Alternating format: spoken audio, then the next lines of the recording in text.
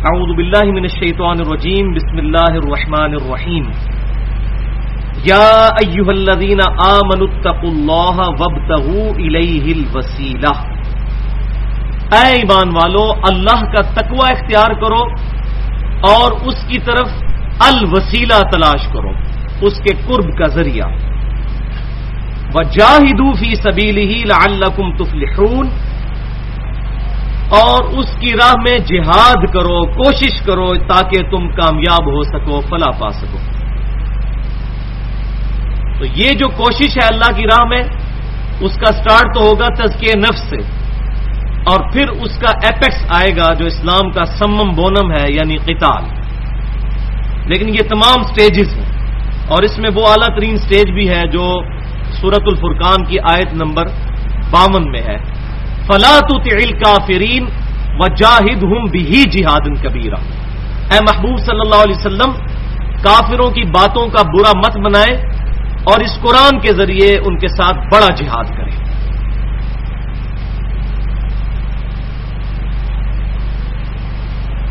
اس آیت کی تفصیل میں جانے سے پہلے دو ضروری اصطلاحات کو سمجھ لیجئے۔ اصطلاح نمبر 1 ہے الاستمداد، جس کو ہم استعانت بھی کہتے ہیں، عربی میں الاستمداد، یعنی کسی بھی ہستی کو مصیبت اور پریشانی میں اپنی دعا کی قبولیت کے لیے پکارنا، جو اسلام میں صرف اللہ تعالی کے ساتھ خاص ہے، اور اس کا ذکر قرآن پاک میں جو ہم ہر نماز میں تلاوت کرتے ہیں، ایاک نعبد و ایاک نستعین، اے اللہ ہم صرف تیری عبادت کرتے ہیں اور غائب میں مدد کے لیے، دعا کے لیے صرف تجھی کو پکارتے ہیں۔ اور دوسری ٹرم ہے التوسل یا وسیلہ، عربی میں الوسیلہ بھی اس کو کہتے ہیں، التوسل بھی کہتے ہیں۔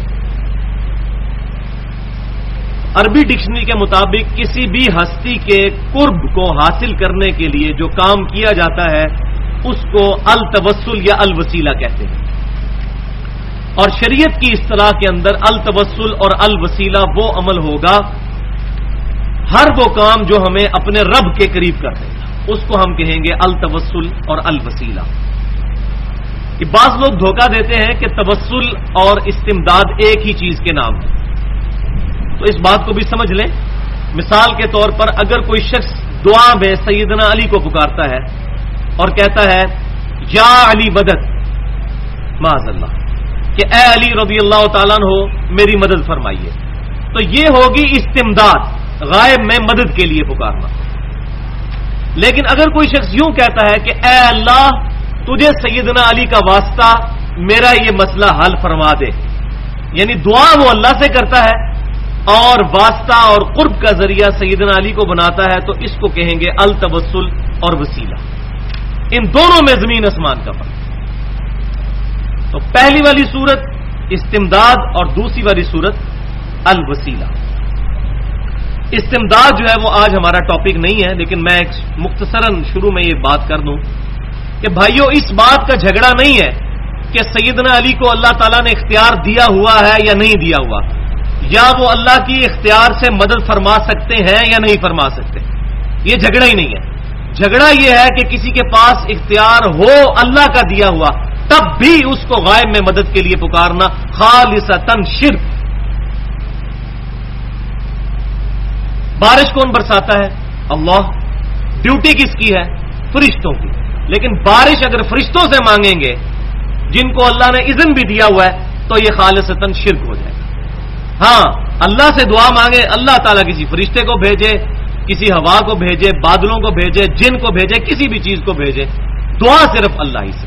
اور اسی پہ میری وہ پوری گفتگو ہے 2.25 گھنٹے کی، اہل سنت پاک.com پر مسئلہ نمبر 3 کے نام سے رکھی ہوئی ہے، دعا صرف اللہ ہی سے۔ اس میں میں نے ڈیٹیل کے ساتھ استمداد کے ایشو کو ریزالو کیا ہے، لیکن آج وہ ٹاپک نہیں ہے، اس لیے میں اس کو سکپ کروں گا۔ آج ہمارا جو ٹاپک ہے وہ ہے الوسیلہ کے اوپر۔ تو قرآن پاک میں الوسیلہ یا توسل کے ٹاپک پر سب سے اہم ترین آیات سورہ بنی اسرائیل کی آیت نمبر 56 اور 57 ہے۔ جو ہمارے پیج پہ یہ دوسرے نمبر پہ لکھی ہوئی ہیں. بسم اللہ الرحمن الرحیم. قل ادعوا الذین زعمتم من دونہ، اے محبوب صلی اللہ علیہ وسلم ان مشرکین اور کافروں سے فرمائیے کہ اللہ کے علاوہ جن کے بارے میں تمہیں زوم ہو گیا ہے کہ وہ تمہاری تکلیف دور کر سکتے ہیں، یعنی فلا یملکون کشف الضر عنکم ولا تحویلا، نہ تو وہ تم سے تکلیف دور کر سکتے ہیں اور نہ ہی تمہاری تکلیف بدل سکتے ہیں.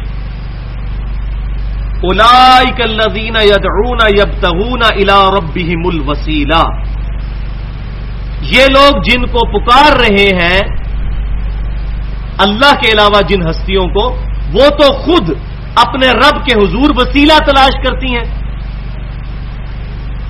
ایہم اقرب، کہ ان میں سے کون اپنے رب کے قریب ہو جائے. وَيَرْجُونَ رَحْمَتَهُ، اور وہ اس کی رحمت کے امیدوار بھی رہتے ہیں. وَيَخَافُونَ عَذَابَهُ، اور اس کے عذاب سے ڈرتے بھی رہتے ہیں. ان عذاب ربک کان محذورا، بے شک تیرے رب کا عذاب ڈرنے کی شے ہے. اس آیت میں اللہ تعالیٰ نے فرمایا کہ جن ہستیوں کو اللہ کے مقابلے پر من دونہ ہی پکار رہے ہو مدد کے لیے، نہ وہ تکلیف دور کر سکتے ہیں نہ بدل سکتے ہیں، بلکہ وہ تو خود اللہ کے حضور الوسیلہ تلاش کر رہے ہیں. وہ الوسیلہ کیا ہے وہ آگے آ جائے گا انشاءاللہ تعالی. اس آیت کے شان نزول پر صحیح بخاری اور صحیح مسلم میں متفق علیہ سیدنا ابن مسعود رضی اللہ تعالیٰ عنہ کا مبارک قول ہے کہ ابن مسعود رضی اللہ تعالیٰ عنہ کہتے ہیں کہ یہ آیت عرب کے ان مشرکین کے بارے میں نازل ہوئی کہ جو جنگلوں میں جنوں کی پناہ حاصل کیا کرتے تھے، جبکہ وہ جن خود اسلام قبول کر کے اللہ تعالیٰ کے فرما بردار بن چکے تھے اور ان کو پتہ نہیں تھا، اور یہ انہی جنوں کو مدد کے لیے پکارتے تھے. یہ بخاری اور مسلم دونوں میں موجود ہے کتاب التفسیر چیپٹر میں. تو اللہ تعالیٰ نے فرمایا کہ جن کو تم پکار رہے ہو وہ تو خود اللہ کے حضور مانگ رہے ہیں، اللہ کے حضور وسیلہ تلاش کر رہے ہیں، اور تم نے ان کو پکارنا شروع کر دیا ہے. لہذا اس آیت مبارک اور اس کی تفسیر جو بخاری اور مسلم سے میں نے بیان کی، اس سے 3 رزلٹ نکلتے ہیں. نمبر 1، اللہ تعالیٰ نے اس آیت مبارکہ میں اپنے علاوہ ہستیوں کو من دون ہی فرمایا ہے کہ یہ اللہ کے علاوہ ہیں. اور کن ہستیوں کو؟ وہ جن جو نبی صلی اللہ علیہ وسلم پر ایمان لا چکے تھے، کم از کم صحابی تو تھے وہ، ان کو بھی من دون ہی فرمایا. اگرچہ اللہ کے ماننے والے حزب اللہ میں داخل ہیں، وہ من دون ہی نہیں ہے، لیکن جب توحید کی باری آئے گی تو اللہ تعالیٰ کے مقابلے پر کسی بھی ہستی کو کھڑا کیا جائے گا، وہ من دون ہی ہو جائے گا، چاہے وہ کوئی جن ہو چاہے کوئی پیغمبر ہو. یہ اس لیکچر میں نے ڈیٹیل کے ساتھ بیان کیا ہے. دوسرا رزلٹ یہ کہ یہ ہستیاں تکلیف دور نہیں کر سکتی اور نہ بدل سکتی. ہاں، اگر اللہ تعالیٰ اذن دے دے وہ معاملہ الگ ہے. کسی پیغمبر کے ذریعے کو معجزہ ہو جائے، جیسے نبی صلی اللہ علیہ وسلم کے پاس صحیح بخاری اور مسلم میں درجنوں احادیث ہیں کہ صحابہ کرام اپنے پرابلمز لے کے آتے تھے اور اللہ تعالیٰ کی طرف سے معجزہ ظاہر ہوتا تھا اور لوگوں کی وہ تکلیفیں دور ہوتی تھیں. یہ ٹاپک بھی میں نے اسی الاستمداد والے حصے میں بیان کر دیا ہے 1.25 گھنٹے کے اندر. لیکن کرامت کا معاملہ ڈیفرنٹ ہوگا. کرامت کسی کے اختیار میں نہیں ہوتی، وہ اللہ کا کرم ہوتا ہے. معجزہ بعض اوقات اللہ تعالیٰ پیغمبروں کو تفویض کر دیتا ہے، جیسا کہ داؤد علیہ السلام کے ہاتھوں پر لوہا نرم تھا، یہ اللہ نے ان کو تفویض کر دیا. جب بھی وہ لوہے کو ہاتھ لگاتے تھے وہ نرم ہو جاتا. اور بعض معجزات بھی تفویض نہیں ہوتے. اور تیسرا رزلٹ اس میں یہ ہے کہ جن ہستیوں کو یہ اللہ کے علاوہ پکار رہے ہیں، اللہ تعالیٰ فرما رہا ہے وہ ہستیاں تو خود اللہ کے حضور الوسیلہ تلاش کرتی ہیں. وہ الوسیلہ یا التوسل وہ کون سی چیزیں ہیں؟ تو شریعت کے اندر قرآن اور سنت کی تعلیمات کی روشنی میں کل 5 چیزیں ہیں جن پر الوسیلہ کا لفظ یا التوسل کا لفظ بولا جاتا ہے. اس میں صحیح وسیلہ نمبر 1، خالصتاً اللہ کی رضا کے لیے کیے ہوئے اعمال، ان کا وسیلہ اللہ کے حضور پیش کرنا، یہ صحیح وسیلہ ہے، صحیح توسل ہے. اس کا ذکر قرآن پاک میں موجود ہے.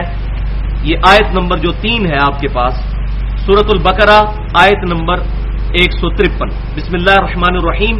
یا ایھا الذین آمنوا استعینوا بالصبر والصلاۃ، اے ایمان والو صبر اور نماز کے ذریعے مدد چاہو، ان اللہ مع الصابرین، بے شک اللہ تعالی صبر کرنے والوں کے ساتھ۔ اس کا یہ مطلب نہیں ہے کہ المدد یا صبر یا المدد یا نماز کہو، نہیں، بالصبر والصلاۃ، صبر اور نماز کے ذریعے مدد چاہو، کس کی؟ اللہ، کیونکہ ساتھ یہ ہے ان اللہ مع الصابرین، جو صبر کرے گا اللہ تعالیٰ اس کے ساتھ ہو جائے گا، اس کی مدد فرمائے گا۔ اسی کانٹیکسٹ میں 3 احادیث انشاءاللہ تعالی ہم ڈسکس کریں گے۔ پہلی حدیث صحیح بخاری اور صحیح مسلم کی متفقون علیہ حدیث ہے، جو ہمارے بچپن میں کتابوں کے اندر بھی غار کا پتھر کے نام سے مشہور ایک کہانی ہوا کرتی تھی کہ اگلی امتوں میں سے 3 لوگ سفر پر نکلے اور راستے میں ان کو ایک غار کے اندر پناہ لینا پڑی سفر کے دوران۔ بائی چانس اللہ کا کرنا یہ ہوا کہ اس پہاڑ کا جو غار تھا اس کے اوپر سے ایک پتھر گرا، اس سے غار کا منہ بند ہو گیا۔ اب وہ اندر پھنس گئے، موبائل فون تو ہے نہیں تھے کہ باہر فون کرتے اور کوئی کرین آ جاتی ہٹا دیتی۔ تو ان تینوں نے پھر آپس میں یہ مشورہ کیا کہ ہمیں اپنے نیک اعمال کا وسیلہ اللہ کے حضور پیش کرنا چاہیے تاکہ اللہ تعالیٰ اس پریشانی میں ہماری مدد فرمائے۔ تو پہلے شخص نے یہ اللہ کے حضور دعا کی کہ اے اللہ، تجھے یہ بات معلوم ہے کہ میں اس وقت تک اپنے بیوی بچوں کو دودھ نہیں پلاتا جب تک کہ اپنے بوڑھے ماں باپ کو نہ پلا لوں، اور ایک دن ایسا ہوا کہ میں اپنے گھر میں آیا تو میرے ماں باپ سو چکے تھے اور میں ان کے سرانے پوری رات دودھ کا پیالہ لے کر کھڑا رہا یہاں تک کہ صبح ہو گئی۔ اے اللہ، یہ عمل اگر خالصتاً میں نے تیری رضا کی خاطر کیا ہے اور تیری بارگاہ میں مقبول ہے تو میں اس عمل کا وسیلہ پیش کرتا ہوں، ہماری یہ مصیبت دور فرما۔ اس دعا کرنے سے تھوڑا سا پتھر سرک گیا، لیکن ابھی اتنی جگہ نہیں بنی تھی کہ وہ لوگ وہاں سے باہر نکل سکتے۔ پھر دوسرے شخص نے عرض کی کہ اے اللہ، تجھے پتا ہے کہ میری ایک چچا زاد بہن تھی جس سے میں بڑی محبت کرتا تھا، ظاہر ہے گندی محبت، شادی کے بغیر، اور میں اس سے منہ کالا کرنا چاہتا تھا، اس سے برائی کرنا چاہتا تھا، لیکن وہ میرے قابو نہیں آتی تھی۔ ایک دفعہ قحط پڑ گیا اور وہ مجبور ہوئی تو میں نے 120 دینار کے عوض اس کے ساتھ اس کی عزت کا سودا کیا، اور جب ہم الگ ہوئے تو وہ عورت کانپنے لگ پڑی۔ تو میں نے اس سے پوچھا کہ تو کیوں کانپتی ہے؟ تو وہ کہنے لگی کہ مجھے اللہ کا خوف آتا ہے۔ تو بس میں بھی پھر تیرے خوف سے پیچھے ہٹ گیا۔ اے اللہ، اگر یہ عمل خالصتاً میں نے تیری رضا کے لیے کیا ہے تو اے اللہ، اس عمل کا وسیلہ تیری بارگاہ میں پیش کرتا ہوں، اس پتھر کو ہٹا دے۔ پتھر تھوڑا سا اور سرک گیا، لیکن ابھی بھی اتنا نہیں سرکا تھا کہ وہاں سے وہ ہٹ سکے۔ پھر تیسرے شخص نے عرض کی کہ اے اللہ، تجھے خوب معلوم ہے کہ میں نے ایک ملازم اپنے پاس رکھا تھا، چاول کے چند دانوں کے عوض، مزدوری کے عوض میں اس کو چاول دیا کرتا تھا۔ ایک دفعہ وہ مزدوری لیے بغیر وہاں سے چلا گیا اور اس کے جو چاول تھے ان کو میں نے بویا، اس سے بڑی فصل تیار ہوئی، اور پھر اس فصل سے مجھے اتنا منافع ہوا کہ میں نے اس سے بھیڑ بکریاں اور کافی اور چیزیں خریدی، اور وہ مویشی بڑھتے ہی چلے گئے۔ پھر کافی عرصے بعد جب وہ میرے پاس واپس آیا تو میں نے وہ تمام بھیڑ بکریاں اور تمام چیزیں اس کے حوالے کر دی کہ یہ تیرے معاوضے سے جو چاول تھے ان سے مجھے یہ سارا نفع ہوا۔ اے اللہ، اگر یہ عمل میں نے خالصتاً تیری رضا کے لیے کیا تو اس کی برکت سے اس پتھر کو ہٹا دے۔ پھر وہ پتھر مزید ہٹا اور ان کے لیے راستہ بن گیا۔ یہ صحیح بخاری اور صحیح مسلم کی متفقون علیہ حدیث ہے، جس سے یہ بات پتہ چلی کہ نیک اعمال کا وسیلہ اللہ کے حضور پیش کرتے رہنا چاہیے، جو خالصتاً اللہ کے لیے کیے ہوں، ریاکاری کے لیے نہیں۔ دوسری حدیث صحیح بخاری میں کتاب الرقاق چیپٹر میں انٹرنیشنل نمبرنگ کے مطابق، چونکہ یہ امپورٹنٹ احادیث جو ہوں گی میں ان کے انٹرنیشنل نمبرنگ بھی بتاؤں گا، 6502 نمبر حدیث، یہ بڑی مشہور حدیث ہے اور اس کو مس یوز بھی کیا جاتا ہے۔ حدیث قدسی ہے کہ اللہ تعالیٰ فرماتا ہے کہ جو شخص میرے کسی ولی کے ساتھ دشمنی کرے گا، میرا اس کے خلاف اعلان جنگ ہے۔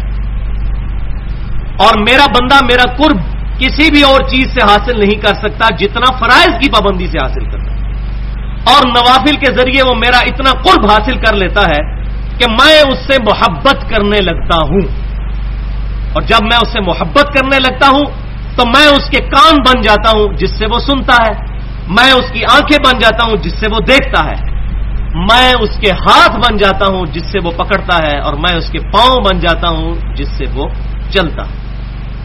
بس اتنی حدیث بیان کرتے ہیں، اس کے بعد کہتے ہیں دیکھو جی اولیاء اللہ کے ہاتھ پاؤں تو اللہ بن گیا، معاذ اللہ۔ حلولیہ کا عقیدہ، اس کو میں نے ڈیٹیل کے ساتھ ایڈریس کیا ہے اسی مسئلہ نمبر 3 کے اندر، استمداد پر دعا صرف اللہ ہی سے، لیکن آج میں ضمناً تھوڑا سا اس کا ذکر ساتھ کروں گا۔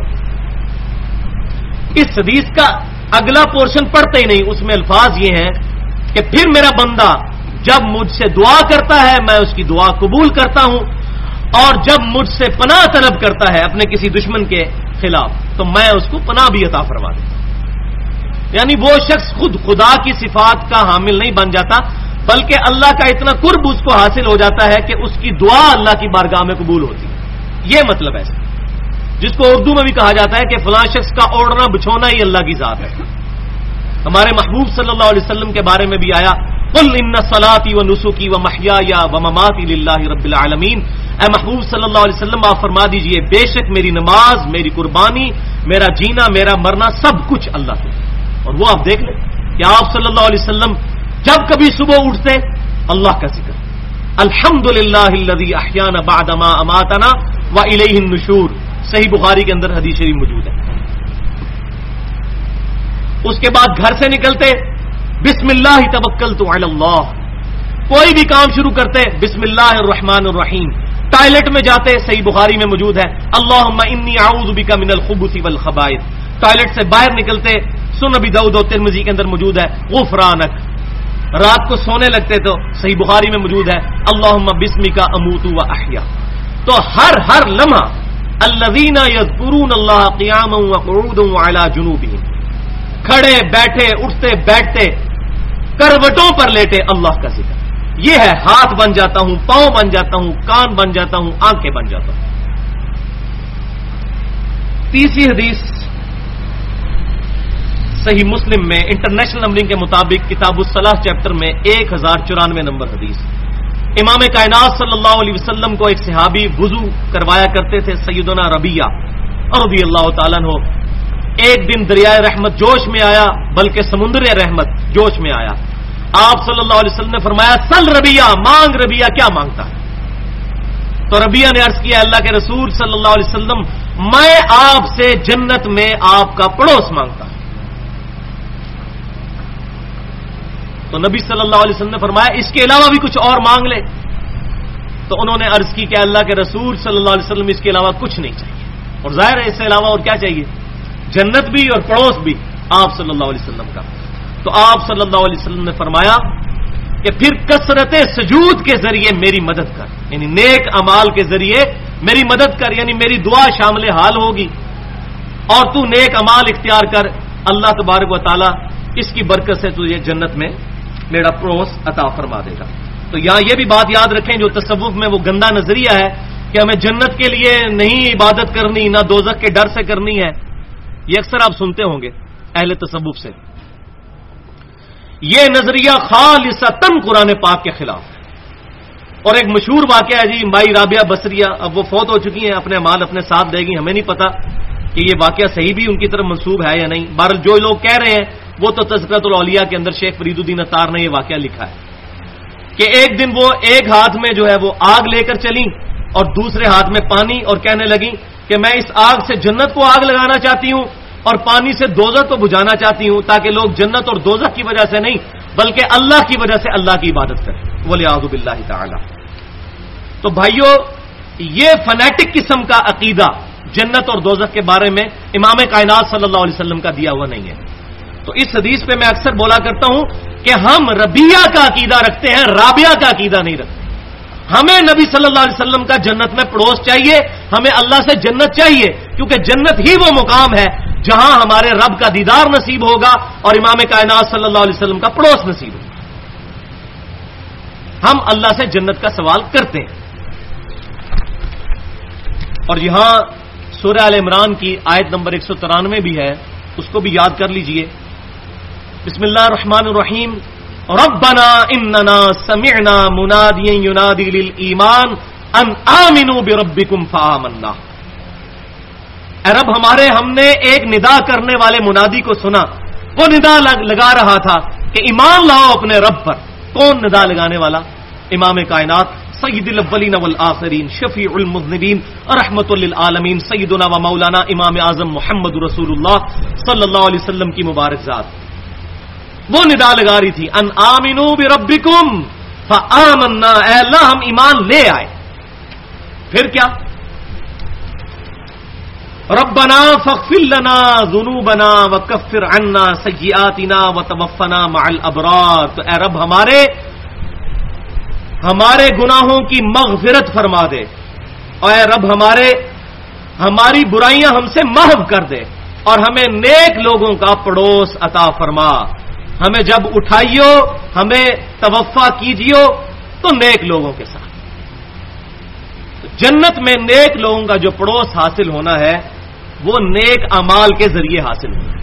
اسی پہ میری تقریباً 40 منٹ کی گفتگو ہے اہل سنت پاک.com پر، مسئلہ نمبر 9 کے نام سے، اللہ اور اس کے رسول صلی اللہ علیہ وسلم کی محبت اور اطاعت، یہ دونوں ضروری ہیں۔ بعض لوگ صرف اطاعت پہ زور دیتے رہتے ہیں، وہ بھی صراط مستقیم سے ہٹ چکے ہیں، اور بعض لوگ صرف محبت پہ زور دیتے رہتے ہیں، وہ بھی صراط مستقیم سے ہٹ چکے ہیں۔ یہ درمیان کا راستہ ہے، محبت پلس اطاعت، اس کا نام ہے اتباع۔ اتباع، قل ان کنتم تحبون اللہ فاتبعونی یحببکم اللہ، محبوب صلی اللہ علیہ وسلم کی اتباع کرنی ہے، اطاعت خالی نہیں، محبت کے ساتھ پیروی، اس کا نام ہے اتباع۔ تو اس میں نے ڈیٹیل کے ساتھ گفتگو کی ہے سورۃ النساء آیت نمبر 69 کے تحت، جس آیت میں ذکر ہے کہ جو اللہ اور اس کے رسول کی اطاعت کرتے ہیں ان کو جنت میں پڑوس ملے گا، انبیاء کا، شہداء کا، اور صالحین کا، صدیقین کا، اس کانٹیکسٹ میں۔ تو اب آ جائیے صحیح وسیلہ نمبر 2، وہ ہے اللہ تعالی کے ناموں اور صفات کا وسیلہ اللہ کے حضور پیش کرنا۔ آیت نمبر 4 آپ کے جو کاغذ پہ لکھی ہوئی ہے، سورۃ الاعراف آیت نمبر 180، بسم اللہ الرحمن الرحیم، وَلِلَّهِ الْأَسْمَاءُ الْحُسْنَى فَادْعُوهُ بِهَا، اللہ ہی کے لیے ہے سارے اچھے نام، پس اس کے ناموں کے ساتھ اس کو پکارو۔ اس کی ڈیٹیل پھر ہمیں احادیث میں ملتی ہے۔ پہلی حدیث جامعہ ترمذی میں انٹرنیشنل نمبرنگ کے مطابق 3524 اور المستدرک للحاکم میں 1875 نمبر حدیث ہے کہ امام کائنات سید الاولین والآخرین صلی اللہ علیہ وسلم ہر مصیبت، ہر پریشانی میں پکارا کرتے تھے، یا حی یا قیوم برحمتک استغیث، اے خود سے زندہ ہر چیز کو تھامنے والے، میں تیری رحمت کے ساتھ تیری مدد کا سوال کرتا ہوں۔ تو اللہ تعالیٰ کے اسماء الحی القیوم کے ذریعے اللہ کی طرف متوجہ ہوا کرتے تھے۔ دوسری حدیث صحیح مسلم میں انٹرنیشنل نمبرنگ کے مطابق 6880 نمبر حدیث ہے کہ امام کائنات صلی اللہ علیہ وسلم کے پاس ایک صحابی حاضر ہوئے، ان کو بچھو نے ڈنک مار لیا تھا، تو آپ صلی اللہ علیہ وسلم نے فرمایا اگر تم رات کے وقت یہ پڑھ لیتے اعوذ بکلمات اللہ التامات من شر ما خلق، میں اللہ تعالیٰ کے کلمات تامہ کے ذریعے پناہ طلب کرتا ہوں ہر اس چیز کی برائی سے جو اس نے پیدا کی، تو تجھے بچھو کا ڈنک اثر نہ کرتا۔ اور یہی حدیث جب مسند امام احمد میں ہے انٹرنیشنل نمبرنگ کے مطابق 7885، اس میں یہ الفاظ ہیں کہ آپ صلی اللہ علیہ وسلم نے فرمایا جو شخص شام کو 3 دفعہ یہ دعا پڑھ لے تو صبح تک اسے کوئی بھی زہریلی چیز کا ڈنک نقصان نہیں پہنچائے گا۔ تو ہم اپنی مادری زبان میں بھی اللہ تعالی کی طرف متوجہ ہو سکتے ہیں۔ مثال کے طور پر، اے اللہ تجھے تیری رحمت کا وسیلہ پیش کرتا ہوں، میرے گناہوں سے درگزر فرما۔ اے اللہ تجھے تیری شان ستاری کا واسطہ قیامت والے دن میرے عیوب پر پردہ فرما، یہ دعا بھی کر سکتے۔ اے اللہ تجھے اس محبت کا وسیلہ جو تو اپنے محبوب صلی اللہ علیہ وسلم سے کرتا ہے، اے اللہ مجھے مدینہ شریف میں موت، جنت البقیع میں مدفن، اور قیامت والے دن آپ صلی اللہ علیہ وسلم کا جنت الفردوس میں پڑوس نصیب فرما، آپ صلی اللہ علیہ وسلم کے مبارک ہاتھوں سے حوض کوثر، آپ صلی اللہ علیہ وسلم کے مبارک جھنڈے تلے جگہ عطا فرما، کیونکہ اللہ تعالیٰ کا اپنے محبوب سے محبت کرنا یہ اللہ کی صفت ہے، تو اللہ کی صفت کا وسیلہ پیش کیا جا سکتا ہے۔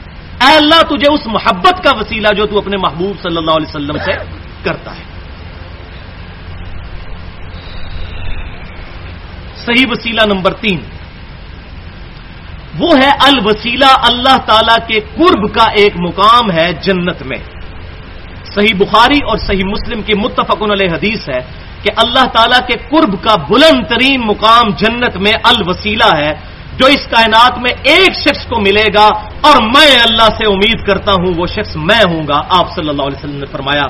اور پھر صحیح مسلم میں الفاظ ہے کہ آپ صلی اللہ علیہ وسلم نے فرمایا جو شخص اذان سنے پھر اذان کا جواب دے، یعنی وہی کلمات ریپیٹ کرے مؤذن والے سوائے حی علی الصلاح حی علی الفلاح کے، اس کے جواب میں لا حول ولا قوت الا باللہ کہنا ہے، باقی وہی کلمات ہیں، اور پھر مجھ پر درود شریف پڑھے، تو جو ایک دفعہ درود شریف پڑھے گا اللہ اس پر 10 رحمتیں نازل فرمائے گا، اور پھر اللہ کے حضور میرے لیے الوسیلہ کی دعا مانگے، اور یہ حصہ صحیح بخاری میں بھی موجود ہے۔ 3 کام کرنے ہیں، اذان کا جواب، درود شریف اور الوسیلہ والی دعا مانگنی ہے۔ اللہ کے حضور جب دعا مانگے گا تو میری شفاعت اس کے لیے حلال ہو جائے گی انشاءاللہ تعالی۔ اس کو میں نے نام دیا ہے شفاعت رسول صلی اللہ علیہ وسلم حاصل کرنے کا نسخہ۔ اذان کا جواب دینا ہے، درود شریف پڑھنا ہے، الوسیلہ والی دعا مانگنی ہے، اور وہ الوسیلہ والی دعا صحیح بخاری میں موجود ہے انٹرنیشنل نمبرنگ کے مطابق 614 نمبر، اللہم رب هذه الدعوة التامة والصلاة القائمة آت محمدا الوسیلة والفضیلة والدرجة الرفیعة وابعثه مقاما محمودا الذی وعدته، یہاں تک۔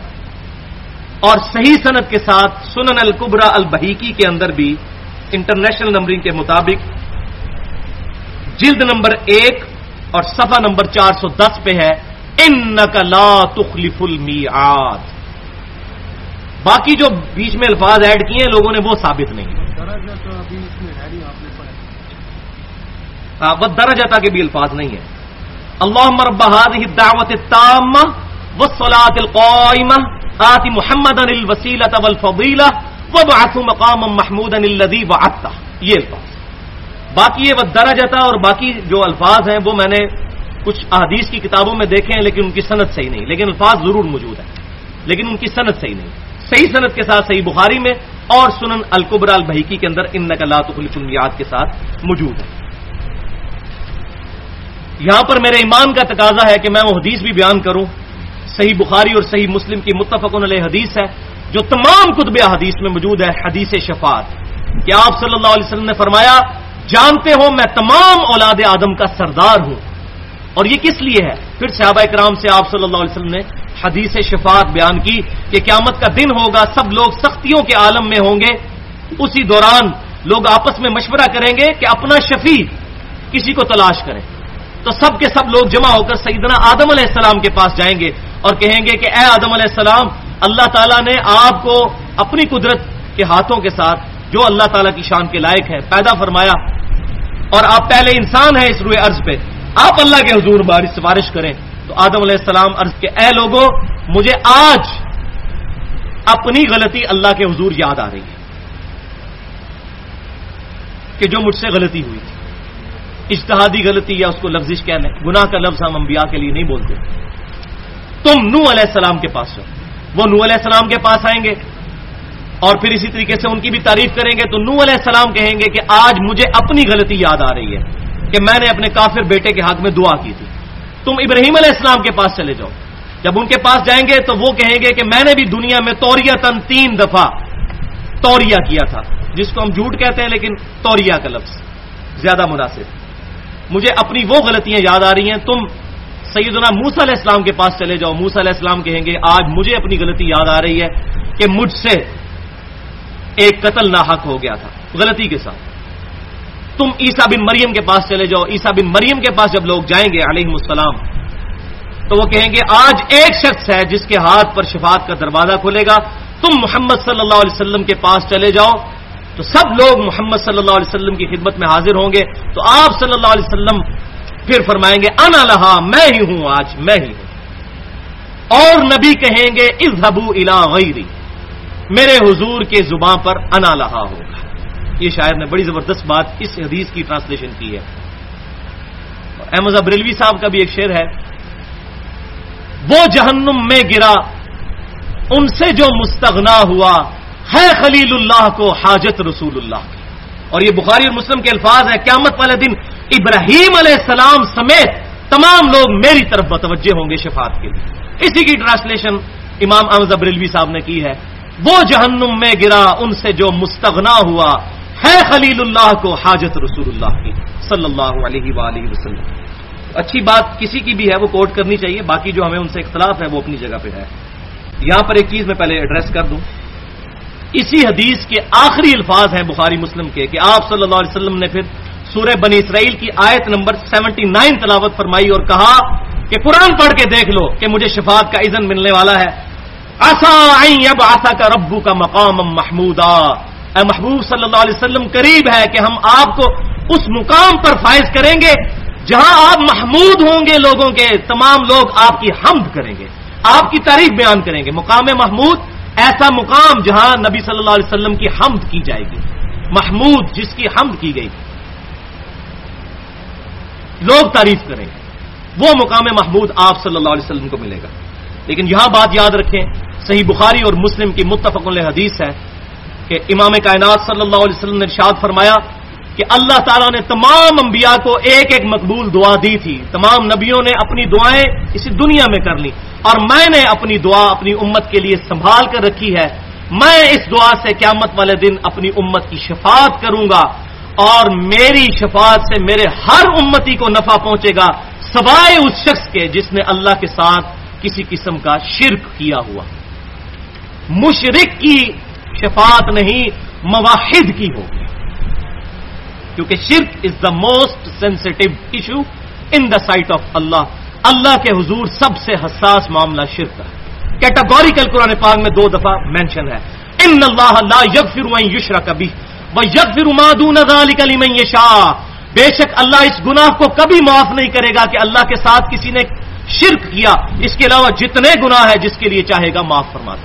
اور پھر اس کا کلائمیکس ہے سورۃ المائدہ کی آیت نمبر 72، انه من یشرک باللہ فقد حرم اللہ علیہ الجنہ ومأواہ النار وما للظالمین من انصار. بے شک جو کوئی اللہ کے ساتھ شرک کرے گا اللہ نے جنت اس پر حرام کر دی ہے، اس کا وہاں پر ٹھکانہ دوزخ ہوگا اور وہاں اس کا کوئی مددگار نہیں ہوگا. حتیٰ کہ امام کائنات صلی اللہ علیہ وسلم بھی اس کی شفاعت نہیں فرمائیں گے. وہ حدیث ہم سن چکے. تو مسئلہ شفاعت کے اوپر میں نے 35 منٹ گفتگو کی ہے اہل سنت پاک .com پر، مسئلہ نمبر 4 کے نام سے. وہ ڈیٹیل سے سن سکتے ہیں، اس میں جو اختلافی موضوعات ہیں. جب آیت الکرسی میں من ذا الذی یشفع عنده الا باذنہ پورشن آیا تھا آیت الکرسی کا، تو اس میں نے یہ چیز ایڈریس کی تھی. اب صحیح وسیلہ نمبر 4، یہ بڑا اٹینٹو ہو کر سننے والا وسیلہ ہے. یہ بہت اہم ہے، اس پہ بڑی توجہ کرنی ہے ورنہ بات سمجھ نہیں آئے گی. یہ بڑی کڑوی گولیاں ہیں، اس میں کڑوی گولیاں. اور وہ ہے صرف اور صرف امام کائنات سید الاولین والآخرین، امام الانبیاء والمرسلین، شفیع المذنبین اور رحمت للعالمین، سیدنا و مولانا امام اعظم محمد رسول اللہ صلی اللہ علیہ وسلم کے مصدقہ تبرکات سے اللہ کا قرب تلاش کرنا. حضور کے جو تبرکات ہیں لیکن صرف آپ صلی اللہ علیہ وسلم کے اور کسی ہستی کے نہیں، ان سے اللہ کا قرب تلاش کرنا، یہ بھی صحیح وسیلہ نمبر 4 ہے. اتھینٹک ہونے چاہیے آپ صلی اللہ علیہ وسلم کے تبرکات. اب چونکہ یہ بڑا اہم موضوع ہے، اس میں بعض احادیث ایسی ہوں گی جو بعض لوگوں کو معیوب لگیں گی. فرقہ واریت کی وجہ سے یہ چیزیں بیان نہیں ہوتی. ہمارے بریلوی مکتب فکر کے لوگ تو یہ باتیں بیان کرتے ہیں، لیکن باقیوں کی طرف اس کا فقدان ہے.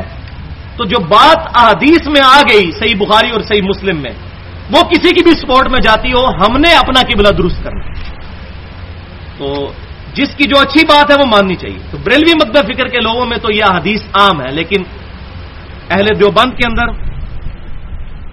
اور باقی جو دوسرے ہیں ان کے اندر یہ چیزیں ذرا ان کا فقدان ہے. تو اس میں پہلی حدیث صحیح بخاری میں کتاب الشروع چیپٹر میں انٹرنیشنل نمبرنگ کے مطابق 2731 اور 2732 اور وہ بیان ہے صلح حدیبیہ کے موقع پر سیدنا عروہ بن مسعود رضی اللہ تعالیٰ عنہ، جو اس وقت تک مسلمان نہیں ہوئے تھے لیکن بعد میں مسلمان ہو گئے. وہ کافروں کی طرف سے ایجنٹ بن کر آئے تھے آپ صلی اللہ علیہ وسلم کے ساتھ معاہدہ کرنے کے لیے. پھر جو کچھ انہوں نے وہاں دیکھا وہ وجد امیز منظر، کنکھیوں سے یوں یوں چھپ کے نبی صلی اللہ علیہ وسلم کو دیکھتے تھے. اور جب وہ واپس گئے کافروں کے اندر تو ان کو جا کر کہا کہ اے لوگوں، میں بڑے بڑے بادشاہوں کے دربار میں گیا، میں کیسر و کسرا اور نجاشی کے دربار میں گیا، میں نے کسی بھی شخص کے درباریوں کو اس کی اتنی عزت کرتے ہوئے نہیں دیکھا جتنا محمد صلی اللہ علیہ وسلم کے اصحاب آپ صلی اللہ علیہ وسلم کی عزت کرتے ہیں. اللہ کی قسم میں نے یہ دیکھا کہ آپ صلی اللہ علیہ وسلم جب وضو فرماتے ہیں تو صحابہ کرام علیہم رضوان آپ صلی اللہ علیہ وسلم کے وضو کا پانی نیچے نہیں گرنے دیتے، حتیٰ کہ آپ صلی اللہ علیہ وسلم کا تھوک مبارک اور بلغم بھی شریف بھی کسی صحابی کے ہاتھوں پر ہی گرتا ہے، اور قریب ہے کہ وہ اس بلغم شریف کو حاصل کرنے کے لیے آپس میں لڑ پڑے، اور اگر کسی کو وہ چیز نہیں ملتی تو دوسرے کے ہاتھوں سے لے کر اپنے چہرے پر مل لیتا ہے. اور جب آپ صلی اللہ علیہ وسلم گفتگو کرتے ہیں تو وہ خاموشی کے ساتھ تعظیماً نظریں جھکا کر آپ صلی اللہ علیہ وسلم کے سامنے بیٹھتے ہیں، اور آپ صلی اللہ علیہ وسلم کے روب کی وجہ سے نگاہیں اٹھا کے آپ کے چہرے مبارک کی طرف نہیں دیکھتے. ایسی تعظیم میں نے کسی کی نہیں دیکھی. تو یہاں سے ثابت ہوا کہ آپ صلی اللہ علیہ وسلم کے تبرکات، آپ صلی اللہ علیہ وسلم کے وضو کا پانی، اس سے صحابہ کرام علیہم رضوان اللہ کا قرب تلاش کیا کرتے تھے. ظاہر اللہ کی رضا کی خاطر کرتے تھے. بلکہ صحیح مسلم میں موجود ہے کہ فجر کی نماز کے بعد اہل مدینہ اپنے غلاموں کو بھیجتے تھے اور وہ اپنے اپنے برتن لے کر حضور کے پاس آتے تھے تو آپ صلی اللہ علیہ وسلم اپنا دست شفقت اس کے اندر ڈال دیا کرتے تھے اور پھر وہ جا کر اپنے گھر والوں کو پلایا کرتے تھے. اور انس بن مالک کہتے ہیں کہ اللہ کی قسم آپ صلی اللہ علیہ وسلم اتنے شفیق تھے کہ سخت سردیوں میں بھی جب ٹھنڈا پانی بھی آتا تو آپ صلی اللہ علیہ وسلم ٹھنڈے پانی میں بھی اپنے ہاتھ ڈال دیا کرتے، اتنی شفقت فرمایا کرتے. اللہم صلی علی محمد وعلی آل محمد. دوسری حدیث صحیح مسلم میں ہے 6056 نمبر حدیث انٹرنیشنل نمبرنگ کے مطابق کتاب الفضائل چیپٹر میں ام سلیم رضی اللہ تعالی عنہا آپ صلی اللہ علیہ وسلم کے پاس آئیں. آپ صلی اللہ علیہ وسلم سوئے ہوئے تھے. یہ ایک بوڑھی عورت تھی. جب آپ سوتے تھے تو آپ صلی اللہ علیہ وسلم کو کثرت سے پسینہ آتا تھا، تو انہوں نے ایک چوڑے منہ والا برتن لیا اور آپ صلی اللہ علیہ وسلم کے مبارک ماتھے سے پسینے کو صاف کر کے اس میں جمع کرنا شروع کیا. اسی دوران آپ صلی اللہ علیہ وسلم کی آنکھ کھل گئی تو آپ صلی اللہ علیہ وسلم نے پوچھا یہ کیا کر رہی ہو؟ تو انہوں نے عرض کی کہ اللہ کے رسول صلی اللہ علیہ وسلم آپ کا پسینہ مبارک بہترین خوشبو ہے اور ہم اپنی خوشبو میں اسے ملاتے ہیں اور آپ صلی اللہ علیہ وسلم کے پسینے مبارک سے اپنے بچوں کے لیے تبرک حاصل کرتے ہیں. یہ الفاظ موجود ہے صحیح مسلم میں، تبرک، ہمارے بچوں کے لیے یہ تبرک ہے. تو آپ صلی اللہ علیہ وسلم نے فرمایا تم نے اچھا کام کیا، مور بھی لگا دی. تیسری حدیث صحیح بخاری میں ہے انٹرنیشنل نمبر کے مطابق 5896 نمبر حدیث ام المؤمنین سیدتنا ام سلمہ رضی اللہ تعالی عنہا کے پاس لوگ اپنے برتن پانی والے بھجوایا کرتے تھے. ان کے پاس ایک چھوٹے سے برتن میں نبی صلی اللہ علیہ وسلم کے مبارک بالوں کا گچھا تھا. تو وہ اس برتن کو اس پانی والے برتن میں ڈال کر گھول دیا کرتی تھی لوگوں کے شفا کے لیے. آپ صلی اللہ علیہ وسلم کے بال مبارک، یہ صحیح بخاری کے اندر موجود ہے. یہ تو تھے آپ صلی اللہ علیہ وسلم کے ڈائریکٹ تبرکات. اب انڈائریکٹ تبرکات. چوتھی حدیث صحیح مسلم سے انٹرنیشنل نمبر کے مطابق 5409 نمبر حدیث.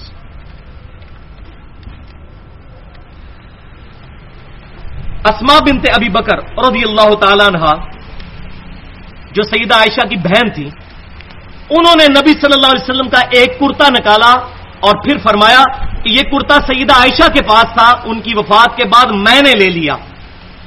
آپ صلی اللہ علیہ وسلم اس کو پہنا کرتے تھے اور اس پر گوٹ بھی لگی ہوئی تھی، یعنی کڑھائی بھی ہوئی ہوئی تھی، دامن کے اوپر بھی اور چاک وغیرہ کے اوپر بھی کڑھائی بھی ہوئی ہوئی تھی۔ آپ صلی اللہ علیہ وسلم اس کو پہنا کرتے تھے اور ہم اس کا دھون مریضوں کو شفا کے طور پر پلاتے ہیں، یعنی اس پانی میں اس کو ڈال کر کرتے کو، اس مبارک کرتے سے جو ہے وہ تبرک حاصل کرتے ہیں۔ الحمدللہ، کاش ہمیں بھی آپ صلی اللہ علیہ وسلم کے اتھینٹک تبرکات مل جائیں تو ہمارے لیے بھی سعادت ہو، لیکن آج کل لوگوں نے کمائی کے لیے اکثر جعلی قسم کے تبرکات بنائے ہوئے ہیں۔ لیکن اگر کوئی تبرک لے آئے تو ہم نہ اس کی نفی کرتے ہیں نہ تصدیق کرتے ہیں، کیونکہ اگر صحیح ہوئے تو پھر ہم گنہگار ہوں گے، تو نہ تصدیق کریں اور نہ اس کی تردید کریں۔ 5ویں حدیث صحیح بخاری میں پورا ایک چیپٹر ہے، پورا چیپٹر، کتاب الصلاح چیپٹر میں انٹرنیشنل نمبرنگ کے مطابق 10 حدیثیں ہیں، 483 نمبر سے لے کر 492 نمبر تک، اور امام بخاری نے اس پر ہیڈنگ باندھی ہے کہ نبی صلی اللہ علیہ وسلم کی نماز کی جگہوں کو، جہاں آپ صلی اللہ علیہ وسلم نے نماز پڑھی ہوئی ہے، ان جگہوں کو ڈھونڈ ڈھونڈ کر وہاں پر نماز پڑھنا، اور پھر 10 احادیث لے کے آئے ہیں جس میں ابن عمر رضی اللہ تعالی عنہما کا عمل ہے۔ سبحان اللہ، ابن عمر رضی اللہ تعالی عنہما سفر حج کے دوران، یہ 10 احادیث کا میں خلاصہ پیش کر رہا ہوں، سفر حج کے دوران جب اکیلے آپ صلی اللہ علیہ وسلم کے بعد جب گئے تو وہ ان جگہوں کو تلاش کرتے تھے جہاں آپ صلی اللہ علیہ وسلم نے اپنے سفر حج میں نماز پڑھی تھی۔ کسی ٹیلے کے، وہ بڑی ڈیٹیل آتی ہے، میں حیران ہوں کہ راوی نے وہ جگہ کیسے یاد رکھی ہوئی ہیں۔ کسی ٹیلے کے پاس، پھر حتیٰ کہ وہاں ایک مسجد تھی، مسجد میں نفل نہیں پڑھتے تھے، مسجد کے پاس ساتھ ایک جو ہے پتھر تھا، وہاں پر نماز پڑھا کرتے تھے، کہا کرتے تھے کہ یہاں نبی صلی اللہ علیہ وسلم نے نماز پڑھی تھی، میں یہاں پر نماز پڑھوں گا۔ اور کئی جگہ ایسی تھی جن کے آثار برساتی نالوں کی وجہ سے بہہ چکے تھے، تو ان جگہوں کو تلاش کر کے نالوں میں جا کے بھی نماز پڑھا کرتے تھے۔ تو یہ ہے محبت کے رنگ جو سیدنا ابن عمر رضی اللہ تعالی عنہما کا عمل ہے، یعنی آپ صلی اللہ علیہ وسلم کی نماز پڑھنے کی جگہوں کو تبرک سمجھنا اور وہاں پر جا کر نماز پڑھنا۔ لیکن اب یہاں پر 2 پینڈولم کی ایکسٹریمز آ گئی ہیں، ان کو سمجھ لیں۔ ایک پینڈولم کی ایکسٹریم پہ وہ ظالم لوگ ہیں جنہوں نے آپ صلی اللہ علیہ وسلم کے تبرکات کو بنیاد بنا کر آپ کے بعد اور اپنے بزرگوں، جوگیوں اور صوفیوں اور اپنے علماء کے تبرکات کو بھی جو ہے وہ برکت کا ذریعہ بنانا شروع کر دیا۔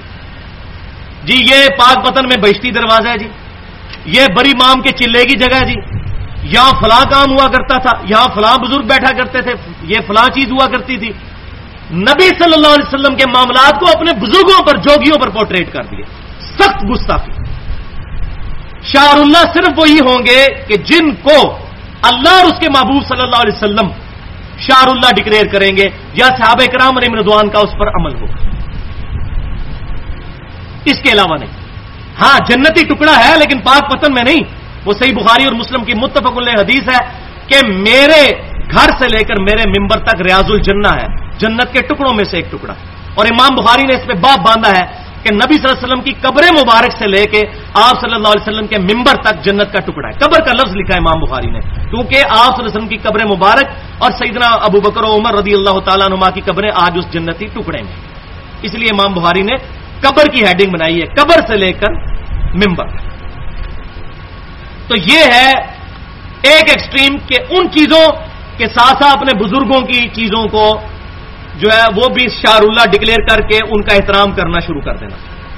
اور دوسری طرف وہ ایکسٹریم ہے جو امام ابن تیمیہ المتوفا 728 ہجری اور ان کے چند فالوورز نے، میں تمام اہل حدیث کی بات نہیں کر رہا، ان کے چند فنیٹک قسم کے جو مقلدین ہیں، انہوں نے گستاخانہ رویہ اختیار کیا اور معاذ اللہ سیدنا ابن عمر رضی اللہ تعالیٰ عنہ کے اس عمل کو بدعت قرار دیا۔ اللہ تعالیٰ ان کی اس غلطی کو معاف کرے، بہت بڑی گستاخی ہے۔ میں حوالہ پیش کر دیتا ہوں، یا ایک بات یاد رکھیں، یہ کوئی بدعت نہیں ہے، یہ ابن عمر رضی اللہ تعالیٰ عنہما کا عمل عین قرآن کے مطابق ہے۔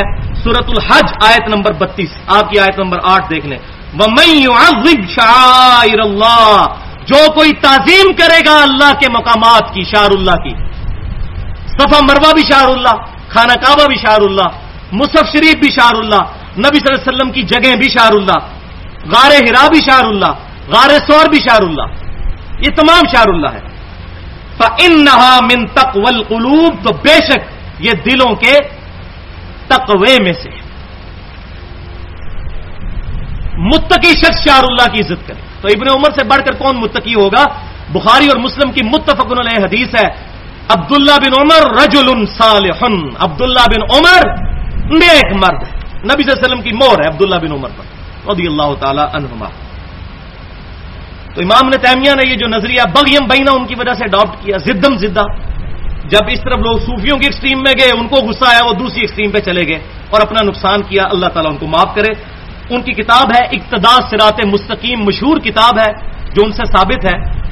اور پاکستان میں جو دارالسلام والے ہیں پوری دنیا میں یہ کتاب چھاپ رہے ہیں، اردو ترجمے کے ساتھ، اہل حدیث کے ترجمے کے ساتھ چھپ چکی ہے.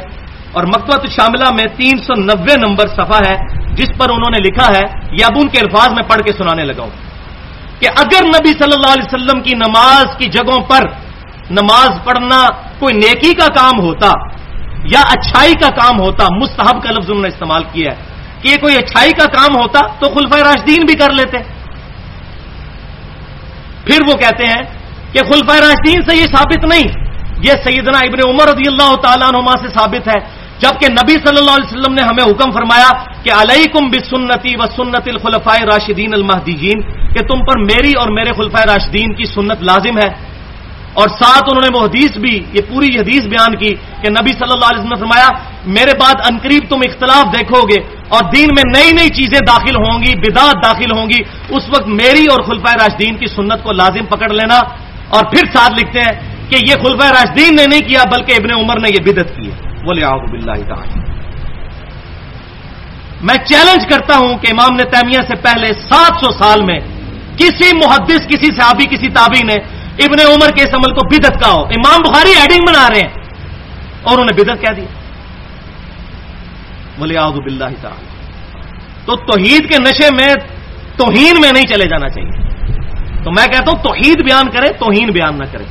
تو الحمدللہ ابن عمر رضی اللہ تعالی عنہما نے جو عمل کیا بالکل ٹھیک عمل کیا، ورنہ یہ کام ہوتا تو صحابہ کرام ان پہ بدعت کا فتویٰ لگا دیتے. اور پھر جو ان کے وہ مقلدین ہیں وہ جھوٹی ان کی طرف سے پیش، وہ جی انہوں نے بدعت کو لغت کے معنوں میں استعمال کیا ہے، اصطلاح کے معنوں میں نہیں کیا. بھائیو لغت کے معنوں میں کیا ہوتا تو یہ حدیث تو نہ ساتھ لکھتے کہ میرے بعد بدعت دیکھو گے تو بچنا ان بدعتوں سے. یہ کیوں ساتھ لکھا انہوں نے بدعت کے زمرے میں لکھا. اور الحمدللہ میرے پاس ٹیلی فون کال ریکارڈ ہے، اہل حدیث کے اس وقت بہت بڑے عالم ہیں شیخ زبیر علی زئی صاحب حفظہ اللہ، 45 منٹ کی فون کال میرے پاس ریکارڈڈ موجود ہے. اس میں جب میں نے ان کو یہ حوالہ پیش کیا پہلے تو ان کو یقین نہیں آیا، لیکن انہوں نے جب دیکھا تو انہوں نے کہا یہ امام نے تیمیہ کا ذاتی عقیدہ ہے، ہم اس سے بری ہیں، ہم ان کی اس معاملے میں تائید نہیں کرتے، ہم کتاب و سنت اور صحابہ کرام سلف کے منہج کے اوپر ہیں، ہم ان چیزوں کو بدعت نہیں کرتے بلکہ ان کو شعر اللہ سمجھتے ہیں. الحمدللہ.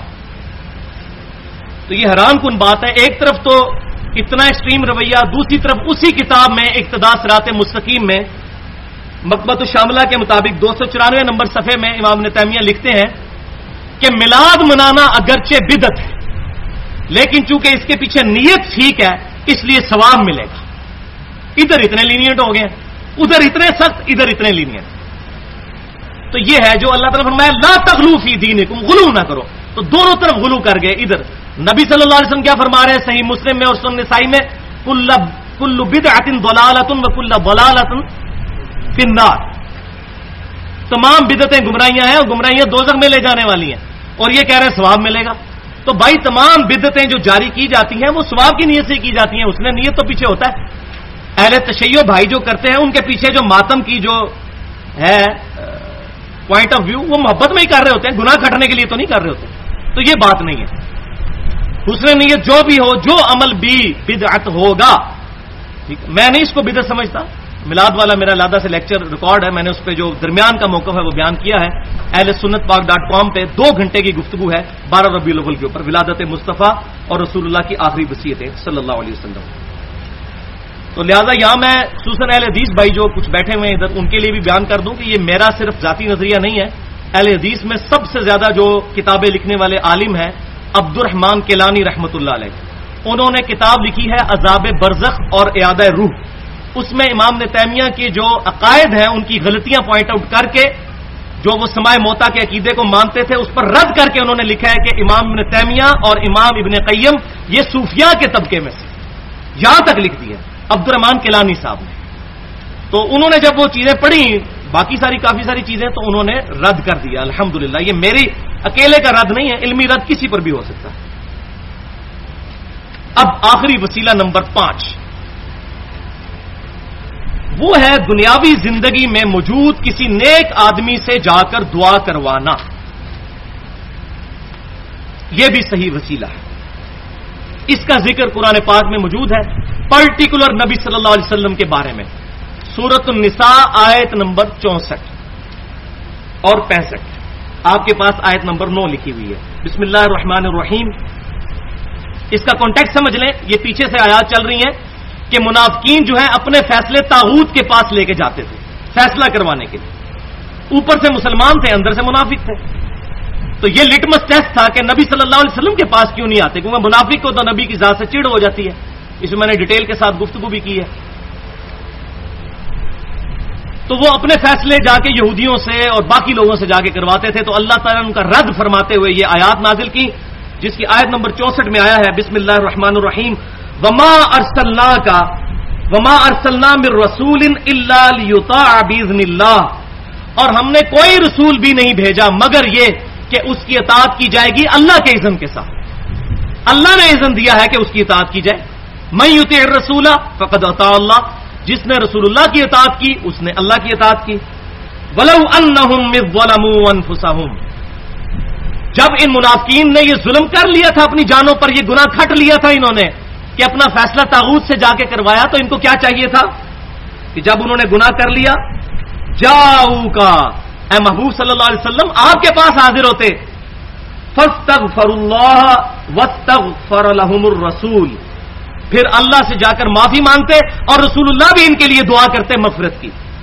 لوجد اللہ تواب الرحیمہ، تو اللہ تعالیٰ کو بھی توبہ قبول کرنے والا اور رحم فرمانے والا پا لیتے حضور صلی اللہ علیہ وسلم کی دعا کرنے کی برکت سے. حضور سے جا کے دعا کرواتے. ان منافقین کو یہ چاہیے تھا. فلا وربک، اے محبوب مجھے تیرے رب ہونے کی قسم، تیرے رب ہونے کی قسم. کیا محبت کا انداز ہے. مجھے تیرے رب ہونے کی قسم. لا یؤمنون، یہ کبھی ایمان والے نہیں ہو سکتے، حتی یحکموک فیما شجر بینہم، جب تک کہ اپنے اختلافی مسائل میں آپ کو حاکم نہ مان لیں. ثم لا یجدوا فی انفسہم حرجا، اور آپ جب فیصلہ فرما دیں تو دل میں بھی اس کے خلاف کوئی حرج نہ پائیں. اللہ اکبر کبیر. بھائی جی محبت کی بات ہے. یہ محبت جب اللہ نے کی ہے تو آپ دیکھ لیں کہ کیسی محبت ہے کہ اوپر سے فیصلہ نہیں ماننا، اندر سے بھی کنوکشن والا فیصلہ. حرجم مما قضیت، جو آپ فیصلہ فرما دیں دل میں بھی حرج نہ محسوس کریں. وَيُسَلِّمُوا تسلیما، اور سر تسلیم خم کر دیں آپ کے فیصلے کے سامنے، تب یہ مومن ہوں گے. تو یہ پورا کانٹیکسٹ چل رہا ہے منافقین کے بارے میں. اس آیت کے تحت نبی صلی اللہ علیہ وسلم سے جا کر دعا کروانا یہ صحیح وسیلہ نمبر 5 ہے، جس کو وسیلہ شخصی بھی کہتے ہیں. اسی آیت کے کانٹیکسٹ میں 3 احادیث.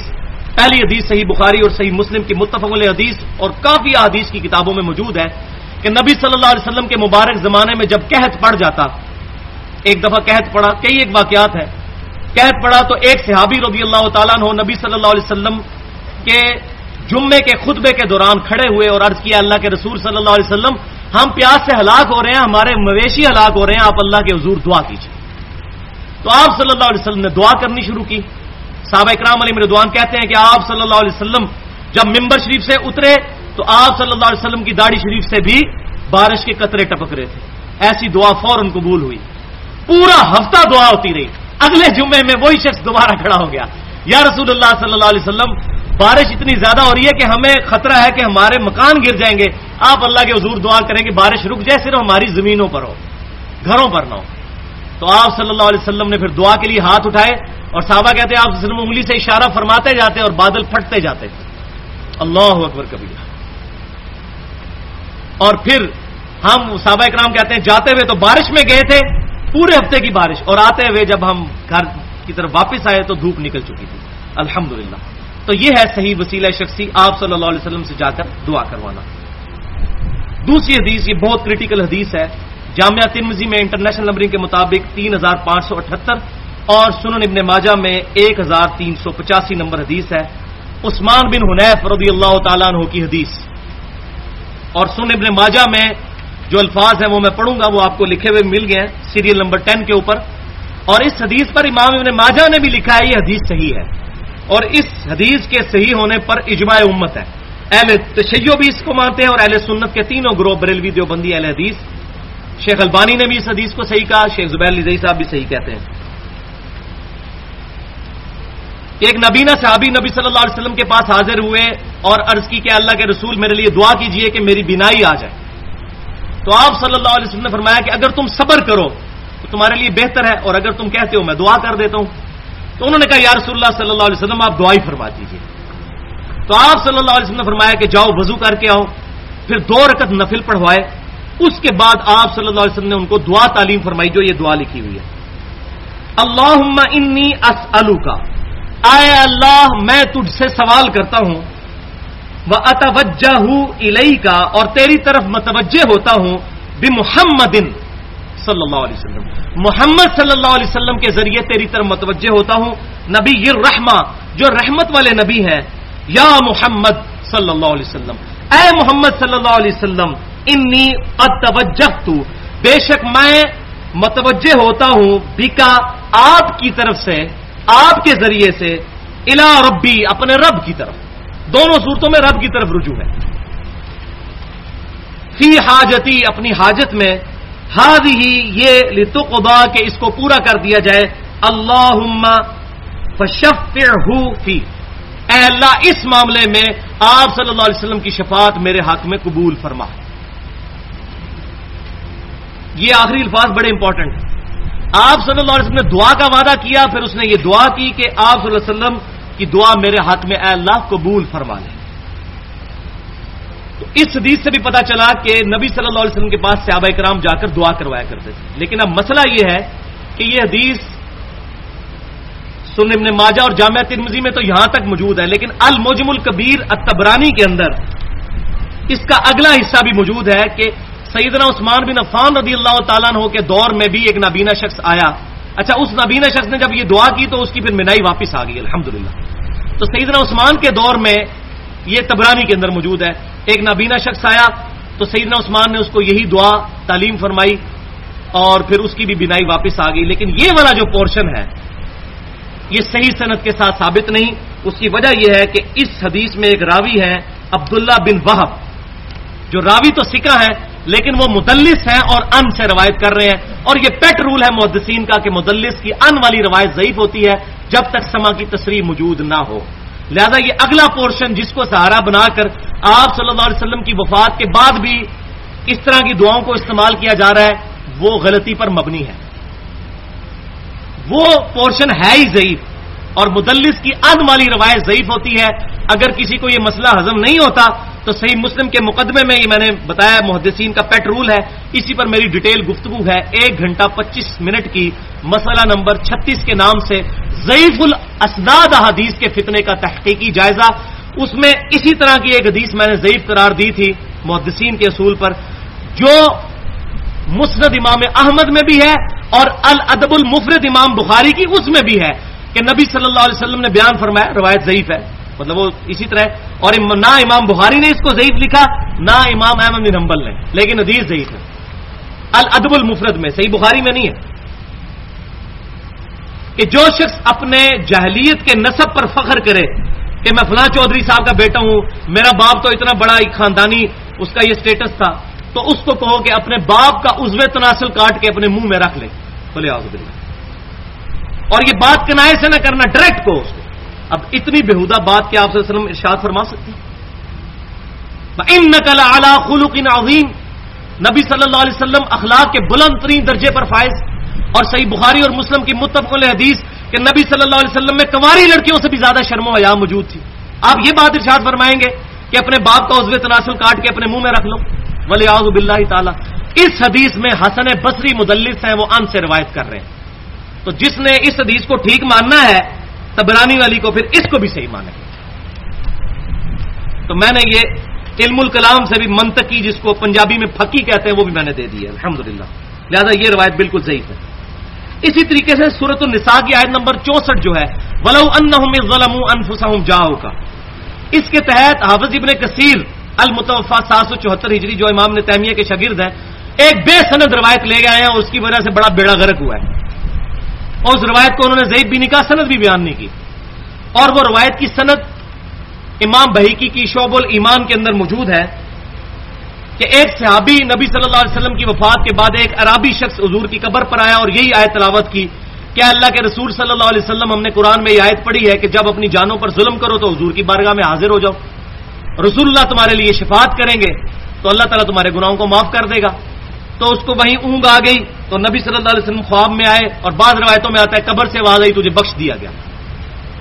یہ روایت حافظ ابن کثیر بھی لے کے آئے اور امام بھائکی بھی لے کے آئے شعب الایمان کے اندر، لیکن یہ روایت بھی اصول محدثین پر ضعیف ہے کیونکہ اس کے اندر دو راوی جمہور محدثین کے نزدیک ضعیف ہیں، یزید بن ابان اور محمد بن روح بن یزید. یہ اب اتفاق ہے دونوں میں یزید ہی آ رہا ہے، تو یزید سے تو میں ویسے ہی چیڑا، آپ کو پتا ہے. تو جمہور کے نزدیک یہ لوگ ضعیف ہیں یہ دونوں، لہذا یہ روایت بالکل ضعیف ہے. اب یہ جو لوگ کہتے ہیں جی قرآن کی آیت وَلَوْ أَنَّهُمْ إِذْ ظَلَمُوا أَنفُسَهُمْ جَاءُوكَ یہ قیامت تک کے لیے ہے، لہذا یہ روایت ٹھیک ہے. بھائیو یہ روایت قرآن کے بھی خلاف، وہ کانٹیکسٹ تھا منافقین کے دور کے اندر بات ہوئی تھی کہ حضور صلی اللہ علیہ وسلم کے پاس حاضر ہو، پھر بھی سمجھ نہ آئے تو اب علم الکلام سے اور پھکی والا جواب بھی سن لیں. قرآن پاک میں سورۃ النساء کی آیت نمبر 59 جس پہ میری تقلید والی گفتگو ہے مسئلہ نمبر 11 کے نام سے اہل سنت پاک.com پہ، اس میں آیا ہے اللہ تعالیٰ فرمایا یا ایھا الذین آمنوا اطیعوا اللہ واطیعوا الرسول واولی الامر منکم فان تنازعتم فی شیء فردوہ الی اللہ والرسول. اطاعت کرو اللہ کی، اس کے رسول کی، اور جو تم میں حکمران ہو اس کی بھی اطاعت کرو، مگر جھگڑا ہو جائے اگر تمہارا حکمران کے ساتھ فردوہ الی اللہ والرسول تو اللہ اور اس کے رسول کی طرف پلٹاؤ ان کنتم تؤمنون باللہ ورسول، اگر تم اللہ اور اس کے رسول کے اوپر ایمان لاتے ہو تو اللہ اور اس کے رسول سے فیصلہ کرواؤ. جھگڑا ہو جائے جب، تو یہ کب ہوگا؟ حضور صلی اللہ علیہ وسلم کی زندگی میں کہ آپ سے جا کے فیصلہ کروا. آج کیا ہوگا؟ قرآن و حدیث سے. آج کوئی کہ جی قبر رسول پہ جا کے فیصلہ کروا لیں اپنے جھگڑے کا. تو آج پروفٹ صلی اللہ علیہ وسلم ایز این انسٹیٹیوشن ہے. حضور صلی اللہ علیہ وسلم کے زمانے میں اختلاف ہوتا تھا تو جا کے حضور سے پوچھتے تھے. تو وہ جو پھکی ہے وہ سن لیں وہ کیا ہے، علم الکلام سے منطقی جواب. صحیح بخاری میں موجود ہے کہ خلافت کے معاملے میں آپ کو پتا ہے بہت زیادہ اختلاف ہو گیا تھا، ڈیٹیل کے ساتھ احادیث موجود ہے. صحیح بخاری میں کئی جگہ یہ روایت آئی ہے، اس کی ڈیٹیل میں جانا ابھی میرے پاس ٹائم نہیں ہے. اس میں صحابہ کرام میں اختلاف پیدا ہو گیا تھا خلافت کے مسئلے میں. سعد بن عبادہ رضی اللہ تعالیٰ عنہ اپنی بیعت لینا چاہتے تھے، پھر سیدنا ابوبکر عمر وہاں پہ پہنچے، پھر بعد میں معاملات سارے ہوئے، لیکن کسی صحابی کو یہ وہم بھی نہیں آیا کہ حضور صلی اللہ علیہ وسلم سے جا کے پوچھ لیں، آپ کو تو ابھی دفنایا بھی نہیں گیا تھا. یہی آیت پڑھتے فَإِن تَنَازَعْتُمْ فِي شَيْءٍ فَرُدُّوهُ إِلَى اللَّهِ وَالرَّسُولِ، اگر جھگڑا ہو جائے اللہ رسول سے فیصلہ کرواؤ. تو صحابہ کرام جا کے حضور صلی اللہ علیہ وسلم کی میت مبارک کے پاس کھڑے ہوتے اور کہتے یا رسول اللہ ذرا خلیفہ بنا دیں اپنا. ان کو پتا تھا کہ حضور صلی اللہ علیہ وسلم اس وقت بھی زندہ ہے لیکن برزخی حیات کے ساتھ، دنیاوی زندگی کے ساتھ زندہ نہیں ہے. قبر مبارک میں بھی زندہ ہے لیکن دنیاوی زندگی کے ساتھ نہیں، آخرت کی برزخی زندگی کے ساتھ. تو صحابہ کرام کا حضور سے فیصلہ نہ کروانا، حتیٰ کہ تلواریں نکل آئیں اور بڑا اختلاف بڑھ گیا، وہاں فیصلہ نہ کروانا اسی چیز، اور وہ فیصلہ بھی حدیث پہ ہوا تھا. سیدنا ابوبکر صدیق نے حدیث بیان کی تھی کہ خلافت قریش میں رہے گی جس پہ انصار ٹھنڈے ہوئے تھے. حضور سے جا کے نہیں پوچھا، حدیث پہ فیصلہ ہوا. لہذا آج بھی وَلَوْ أَنَّهُمْ إِذْ ظَلَمُوا أَنفُسَهُمْ جَاءُوكَ کے تحت ہم حضور صلی اللہ علیہ وسلم کا بتایا ہوا طریقہ استعمال کریں گے، وہ میں آخر میں انشاءاللہ تعالی بیان کروں گا. اس کے آخری پورشن میں وہ طریقہ کیا ہے دعاؤں کی قبولیت کا. اچھا، اسی طریقے سے المصنف ابن ابی شیبہ میں بھی اور دلائل النبوہ امام بھائکی کی، اس میں مالک الدار نامی ایک شخص کی بھی روایت بیان کی جاتی ہے کہ وہ حضور صلی اللہ علیہ وسلم کی قبر مبارک پہ حاضر ہوئے اور کہا یا رسول اللہ صلی اللہ علیہ وسلم قحط پڑ گیا ہے، آپ اللہ کے حضور دعا کریں. تو حضور صلی اللہ علیہ وسلم ان کو خواب میں آئے اور کہا کہ عمر کو جا کے میرا سلام کہنا، عمر کو کہنا کہ عقل مندی سے کام لے، سختی نہ کرے، اللہ تعالیٰ تمہیں عنقریب سیراب کر دے گا، اور یہ سارے معاملات. تو وہ حدیث جو ہے اس میں محمد بن حازم اور آمش مدلس، دو راوی مدلس ہے اور عام سے روایت کر رہے ہیں. اور اگر کسی نے اس روایت کو صحیح ماننا ہے تو وہ پھر حسن بصری والی تدریس والی روایت بھی صحیح ہوگی کہ جو شخص اپنے نسب پہ فخر کرتا ہے اس کو کہو گے اپنا باپ کا عضو تناسل کاٹ کے اپنے منہ میں رکھ لے، ولیعوذ باللہ تعالی. اب چونکہ بوتل کا منہ کھل گیا ان روایتوں کی بنیاد پر ضعیف، پھر لوگوں نے کہا جی بوتل کا منہ کھلا ہوا ہے تو اپنے بزرگوں کو بھی فٹ کرو. تو ہمارے سب کانٹیننٹ میں انڈیا پاکستان کے اندر دو بڑی بھاری جماعتیں اور بھاری فرقے جو اہل سنت ہونے کا بھی دعویٰ کر رہے ہیں. نمبر 1 بریلوی اور نمبر 2 دیوبندی. بریلویوں کی کتاب ہے فضان سنت اور اس کا چیپٹر ہے مصافہ اور معانکہ کی سنتیں اور آداب، اور دیوبندیوں کی کتاب فضائل اعمال کا حصہ جو الگ سے چھپتا ہے فضائل درود اور فضائل حج، دونوں کے اندر شیخ ذکریہ صاحب اور فضان سنت میں الیاس قادری صاحب یہ واقعہ لے کے آئے ہیں کہ نبی صلی اللہ علیہ وسلم کی وفات کے 550 سال کے بعد شیخ احمد رفائی حضور صلی اللہ علیہ وسلم کی قبر پہ حاضر ہوئے اور وہاں عربی کے شعر پڑھے کہ اللہ کے رسول جب میں مصر میں تھا تو میری روح آ کر آپ کے قبر کا طواف کرتی تھی، ولیعوذ باللہ. اب میں جسم کے سمیت آیا ہوں، اپنی قبر مبارک سے ہاتھ باہر نکالیے، میں آپ صلی اللہ علیہ وسلم کے قبر مبارک کو بوسہ دینا چاہتا ہوں، آپ صلی اللہ علیہ وسلم سے ہاتھ میں لانا چاہتا ہوں. اب مجھے بتائیں سارے حاجی یہی ڈیمانڈ وہاں شروع کر دیں، 40 لاکھ حاجی. وہ کہتے ہیں 90,000 لوگوں کی موجودگی میں حضور صلی اللہ علیہ وسلم کا ہاتھ مبارک قبر شریف سے باہر نکلا اور انہوں نے اس کو بوسہ دیا. اور اس منظر کو دیکھنے والوں میں شیخ عبد القادر جیلانی کا نام بھی ذکر کیا جاتا ہے تاکہ بریلوی بیچارے سہم جائے کہ یار یہ تو 11ویں علی پیر کا بھی نام آ گیا. تو کہاں وہ موجود تھے بھائی؟ آج سے 100 سال پہلے بھی مسجد نبی میں 90,000 کا مجمع نہیں آتا تھا. یہ تو 1955 کے بعد جب توسیع ہوئی ہے تو اتنا مجمع آتا ہے. تو 1000 سال پہلے 90,000 کا مجمع، اور یہ خواب کا ذکر بھی نہیں ہے، بیداری کا ہے. کیونکہ شیخ ذکریہ صاحب لکھتے ہیں کہ 90,000 لوگوں نے یہ منظر دیکھا. ہو سکتا ہے ان کے جھوٹے جو مقلدین ہیں وہ کہیں گے جی یہ خواب کا واقعہ ہے، بیداری کا واقعہ. اب یہ تبلیغی جماعت والوں کو پوچھیں کہ آپ ہمارے بھائی ہیں لیکن خدا کے لیے ایسے بد عقیدگی والی چیزیں تو اپنی کتابوں سے باہر نکالیں اور اللہ کی کتاب کو پکڑیں. تو وہ مسئلہ ہے ضعیف روایتوں کی وجہ سے جب بوتل کا منہ کھلتا ہے تو ساروں نے کہا اپنے بزرگوں کو بیچ میں فٹ کرو تاکہ ہم کسی صورت پیچھے نہ رہیں. اب ہمارا نظریہ کیا ہونا چاہیے وسیلہ شخصی کے بارے میں کہ زندہ آدمی سے جا کر جو دنیاوی زندگی میں، ویسے تو اللہ کے نیک بندے اور انبیاء کرام تو قبر میں بھی زندہ ہیں، لیکن دنیاوی زندگی میں جو لوگ زندہ ہیں ان سے جا کے دعا کروائیے. اب سیدنا عمر فاروق رضی اللہ تعالیٰ عنہ کا عقیدہ بیان کرنے لگا ہوں. یہ مسئلہ بالکل کلیئر کرے گا. صحیح بخاری کتاب الاستسقاء انٹرنیشنل نمبرنگ کے مطابق 1010 نمبر حدیث ہے. سیدنا عمر رضی اللہ تعالیٰ عنہ کے زمانے میں جب قحط پڑ جاتا تو انس بن مالک کہتے ہیں کہ آپ رضی اللہ تعالیٰ عنہ پھر یوں دعا کیا کرتے جو آپ کے اس پیپر پہ 11 نمبر ہے، اللہم انا کننا نتوسل الیک، اے اللہ بے شک ہم تیری طرف توسل اختیار کیا کرتے تھے بنبینا اپنے نبی کے ذریعے صلی اللہ علیہ وسلم، فتسقینا اور تو ہم پر بارش نازل فرما دیا کرتا تھا، جو ہم پہلے پڑھ چکے بخاری مسلم کی حدیث. یہ آپ وسلم کی وفات کے بعد ہو رہا ہے معاملہ سیدنا عمر کے دور میں. وَإِنَّا نَتَوَسَّلُ إِلَيْكَ اور اب ہم تیری طرف توسل اختیار کرتے ہیں بِعَمِّ نَبِيِّنَا اپنے نبی صلی اللہ علیہ وسلم کے چچا کے ذریعے، فَاسْقِنَا پس ہم پر بارش نازل فرما.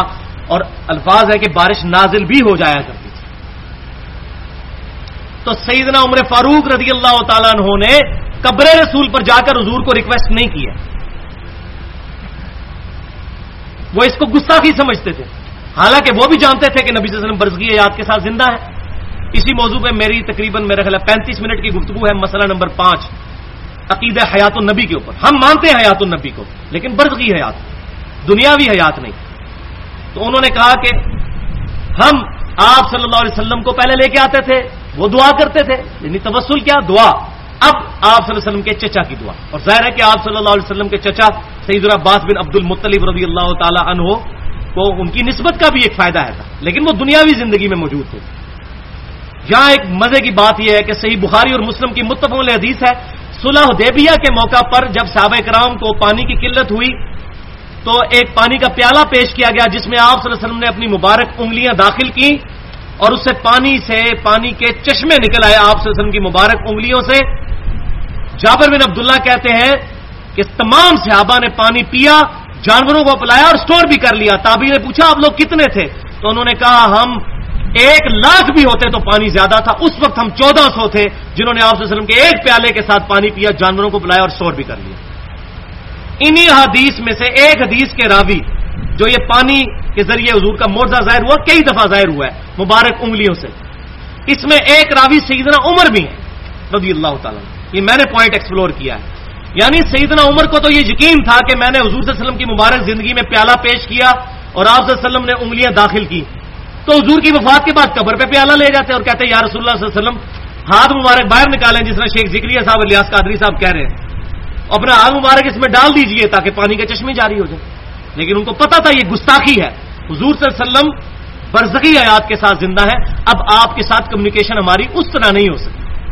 درود شریف ہمارا پہنچتا ہے اللہم صلی علی محمد وعلی آل محمد, اللہ تعالیٰ نبی صلی اللہ علیہ وسلم تک ہمارا درود شریف الحمدللہ پہنچا دیتا ہے. یا مزے کی بات یہ ہے کہ اہل سنت کہلوانے والے تینوں گروہ بریلوی, دیوبندی اور اہل حدیث میں سے بھی کچھ لوگ جو سید محمود احمد آلوسی صاحب المتوفى 1270 ہجری جنہوں نے تفسیر روح المعانی لکھی ہے, ان کو کافی عزت دیتے ہیں. حنفی عالم تھے. انہوں نے اسی آیت جس سے ہم نے درس شروع کیا تھا یا ایھا الذین آمنوا اتقوا اللہ وابتغوا الیہ الوسیلہ, سورۃ المائدہ کی آیت نمبر 35 کے تحت انہوں نے یہ بات لکھ دی انصاف کے ساتھ کہ شخصی وسیلہ, کسی بزرگ کا وسیلہ پیش کرنا کہ یا اللہ فلاں کا وسیلہ یہ مسئلہ حل کر دے اس کی وفات کے بعد, یہ نہ صحابہ سے ثابت ہے, نہ تابعین سے, نہ تبع تابعین سے, نہ قرون اولیٰ کے مسلمانوں سے. یہ بعد کے لوگوں نے چیز شروع کی ہے. لیکن ساتھ ہی انہوں نے یہ لکھ دیا کہ یہ صرف جائز ہے میرے نزدیک, لیکن یہ بات وہ مانے کہ یہ ثابت کوئی نہیں ہے. الحمدللہ. اب بعض لوگ سورۃ البقرہ کی آیت نمبر 89 کو لے کر آتے ہیں. یہ بڑی اہم آیت ہے وسیلے کے طور پر, یہ بھی سمجھ لیں, جو 12 نمبر ہے آپ کے اس پیپر پہ. وَلَمَّا جَاءَهُمْ كِتَابٌ مِّنْ عِندِ اللَّهِ, اور جب ان کے پاس سے اللہ کی طرف سے کتاب آ گئی, یعنی یہودیوں اور عیسائیوں کے پاس جب کتاب آ گئی قرآن, مُصَدِّقًا لِمَا مَعَهُمْ, اور وہ کتاب ان کتابوں کی بھی تصدیق کر لی تھی جو ان کے پاس موجود تھی, یعنی اولڈ ٹیسٹیمنٹ. وَكَانُوا مِنْ قَبْلُ يَسْتَفْتِحُونَ عَلَى الَّذِينَ كَفَرُوا, اور حال یہ تھا کہ یہی یہودی اس کتاب اور نبی صلی اللہ علیہ وسلم کے آنے سے پہلے آپ صلی اللہ علیہ وسلم کے ذریعے سے اللہ کے حضور دعا مانگا کرتے تھے. یہ بریکٹ میں ہے, وہ میں بتاؤں گا کس طرح.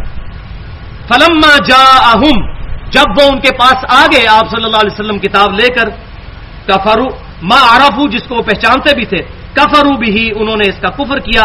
فلعنت اللہ علی الکافرین, تو لعنت ہو اب ان کافروں پر. یعنی یہ اب احادیث میں تفسیر کے ساتھ ملتا ہے. تفسیر ابن جریر میں امام ابن جریر رحمۃ اللہ علیہ المتوفى 310 ہجری اس آیت کی تفسیر میں لے کے آئے ہیں کہ یہودی یہ دعائیں کیا کرتے تھے, اے اللہ اس پیغمبر آخر الزمان کو بھیج, یہ مشرکین ہمیں مارتے ہیں, پھر ہم ان پر ایمان لائیں گے, ان کے ذریعے مشرکین کے خلاف قتال کریں گے, پھر اللہ تعالیٰ ہمیں فتح دے دے گا. اے اللہ اس نبی کو جلدی جلدی ہمارے پاس بھیج.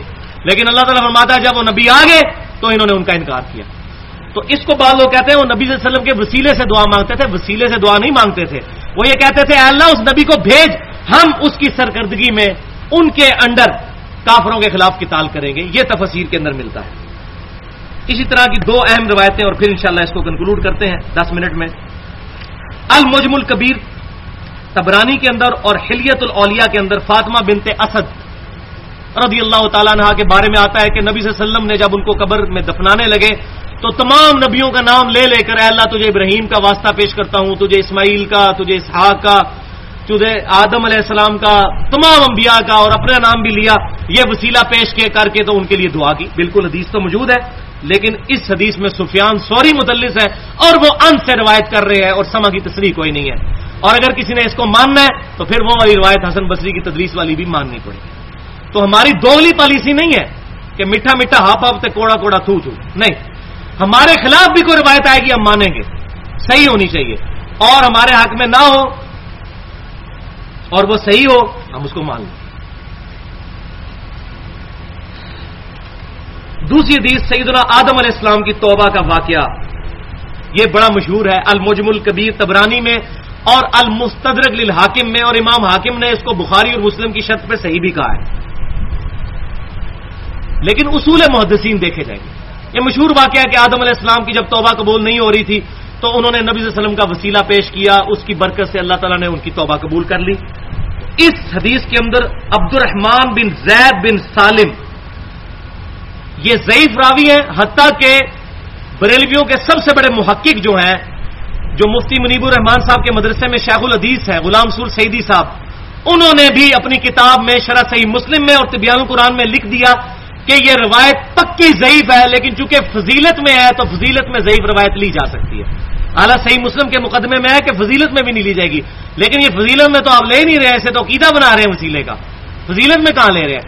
تو انہوں نے بھی مانا یہ روایت ضعیف ہے اور یہ قرآن کے بھی خلاف ہے، کیونکہ قرآن پاک میں جو دعا آئی ہے اس کے برعکس سورۃ الاعراف آیت نمبر 23 اور آپ کے پاس آیت نمبر 13، ربنا ظلمنا انفسنا وان لم تغفر لنا وترحمنا لنکونن من الخاسرین، اے رب ہمارے ہم نے اپنی جانوں پر ظلم کیا اور اگر تو نے ہمیں معاف نہ کیا تو یقیناً ہم خسارہ پانے والوں میں سے ہو جائیں گے۔ قرآن میں قصہ آدم اور ابلیس 7 دفعہ ایڈریس ہوا ہے، اللہ تعالیٰ نے دعا ایک جگہ ہی بیان کی ہوئی ہے، اگر وہ والی دعا ہوتی تو قرآن میں آتی۔ اسی لیے یہی حدیثیں ہیں جو ضعیف حدیثیں جنہوں نے لوگوں کو منکرین حدیث بنا دی ہے، اور اس پر میں نے ایڈریس بھی کیا ہے منکرین حدیث کے فتنے کا تحقیقی جائزہ مسئلہ نمبر 35 کے نام سے 1 گھنٹہ 35 منٹ کی گفتگو ہے اہل سنت پاک.com پر کہ منکرین حدیث پیدا اس لیے ہوئے ہیں کہ جب ضعیف حدیثیں جو قرآن سے ٹکراتی تھیں ان پر عقیدے کھڑے ہوئے ہیں، تو یہ قرآن پاک سے بھی ٹکراتی ہے، لہٰذا ہم اس کو نہیں مانتے۔ اب انشاءاللہ تعالی 12 منٹ کے اندر یہ کنکلوڈ ہو جائے گی۔ اب ہم اپنے پورے لیکچر کو جو ہے سمرائز کرتے ہیں کہ 5 صحیح وسیلے ہیں جو اختیار کیے جا سکتے ہیں۔ نمبر 1 نیک امال کا وسیلہ جو خالصتاً اللہ کے لیے کیا اور وہ اپنا عمل ہو۔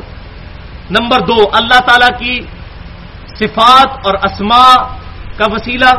نمبر 3 جنت میں ایک الوسیلہ مقام ہے جو نبی صلی اللہ علیہ وسلم کے لیے الوسیلہ کی دعا کرے گا اذان سننے کے بعد، اذان کا جواب اور درود شریف اور ساتھ وہ دعا، اس کو نبی صلی اللہ علیہ وسلم کی شفاعت ملے گی۔ نمبر 4 نبی صلی اللہ علیہ وسلم کے مبارک تبرکات کا وسیلہ اختیار کرنا، صرف نبی صلی اللہ علیہ وسلم کے، سیدنا ابوبکر عثمان و علی اور سیدنا عمر کے بھی نہیں رضی اللہ عنہم اجمعین، صرف نبی صلی اللہ علیہ وسلم کے تبرکات۔ اور 5واں نیک آدمی سے جا کر دعا کروانا جو آپ کے سامنے موجود ہے، الحمدللہ۔ اب وفات کے بعد جو وسیلہ کسی کا پیش کیا جاتا ہے، جو ہمارے بریلوی اور دیوبندی بھائیوں کا مشترکہ عقیدہ ہے، اور دیوبند نے تو باقاعدہ المحند المفند میں لکھ دیا کہ کسی بھی بزرگ کے ہم وسیلے کے قائل ہیں، چاہے وہ زندہ ہو یا مر گیا ہو، کہ فلاں بزرگ کا وسیلہ تجھے۔ تو اس میں میرا پوائنٹ آف ویو پینڈولم کی دونوں ایکسٹریم سے ہٹ کے درمیان میں ہے۔ میرے نزدیک نبی صلی اللہ علیہ وسلم کے علاوہ کسی بھی شخصیت کا وسیلہ اس کی وفات کے بعد پیش کرنا اللہ کے حضور خالصتاً بدعت ہے، یہ دین میں ایگزیجریشن ہے۔ لیکن جہاں تک تعلق ہے نبی صلی اللہ علیہ وسلم کے وسیلے کا، اگر کوئی شخص آج کہتا ہے اے اللہ تجھے نبی صلی اللہ علیہ وسلم کا وسیلہ پیش کرتا ہوں، اس پہ ہم بدعت کا لفظ نہیں بولتے، کیونکہ حدیثیں بہت زیادہ ہیں اور بعض اوقات احادیث کی وجہ سے کسی مسلمان بھائی کو دھوکہ لگ جاتا ہے، حدیثیں تو بہت زیادہ ہیں۔ اب امام نے تیمیہ رحمۃ اللہ علیہ پر بھی کئی چیزوں کا ذوف نہیں کھلا۔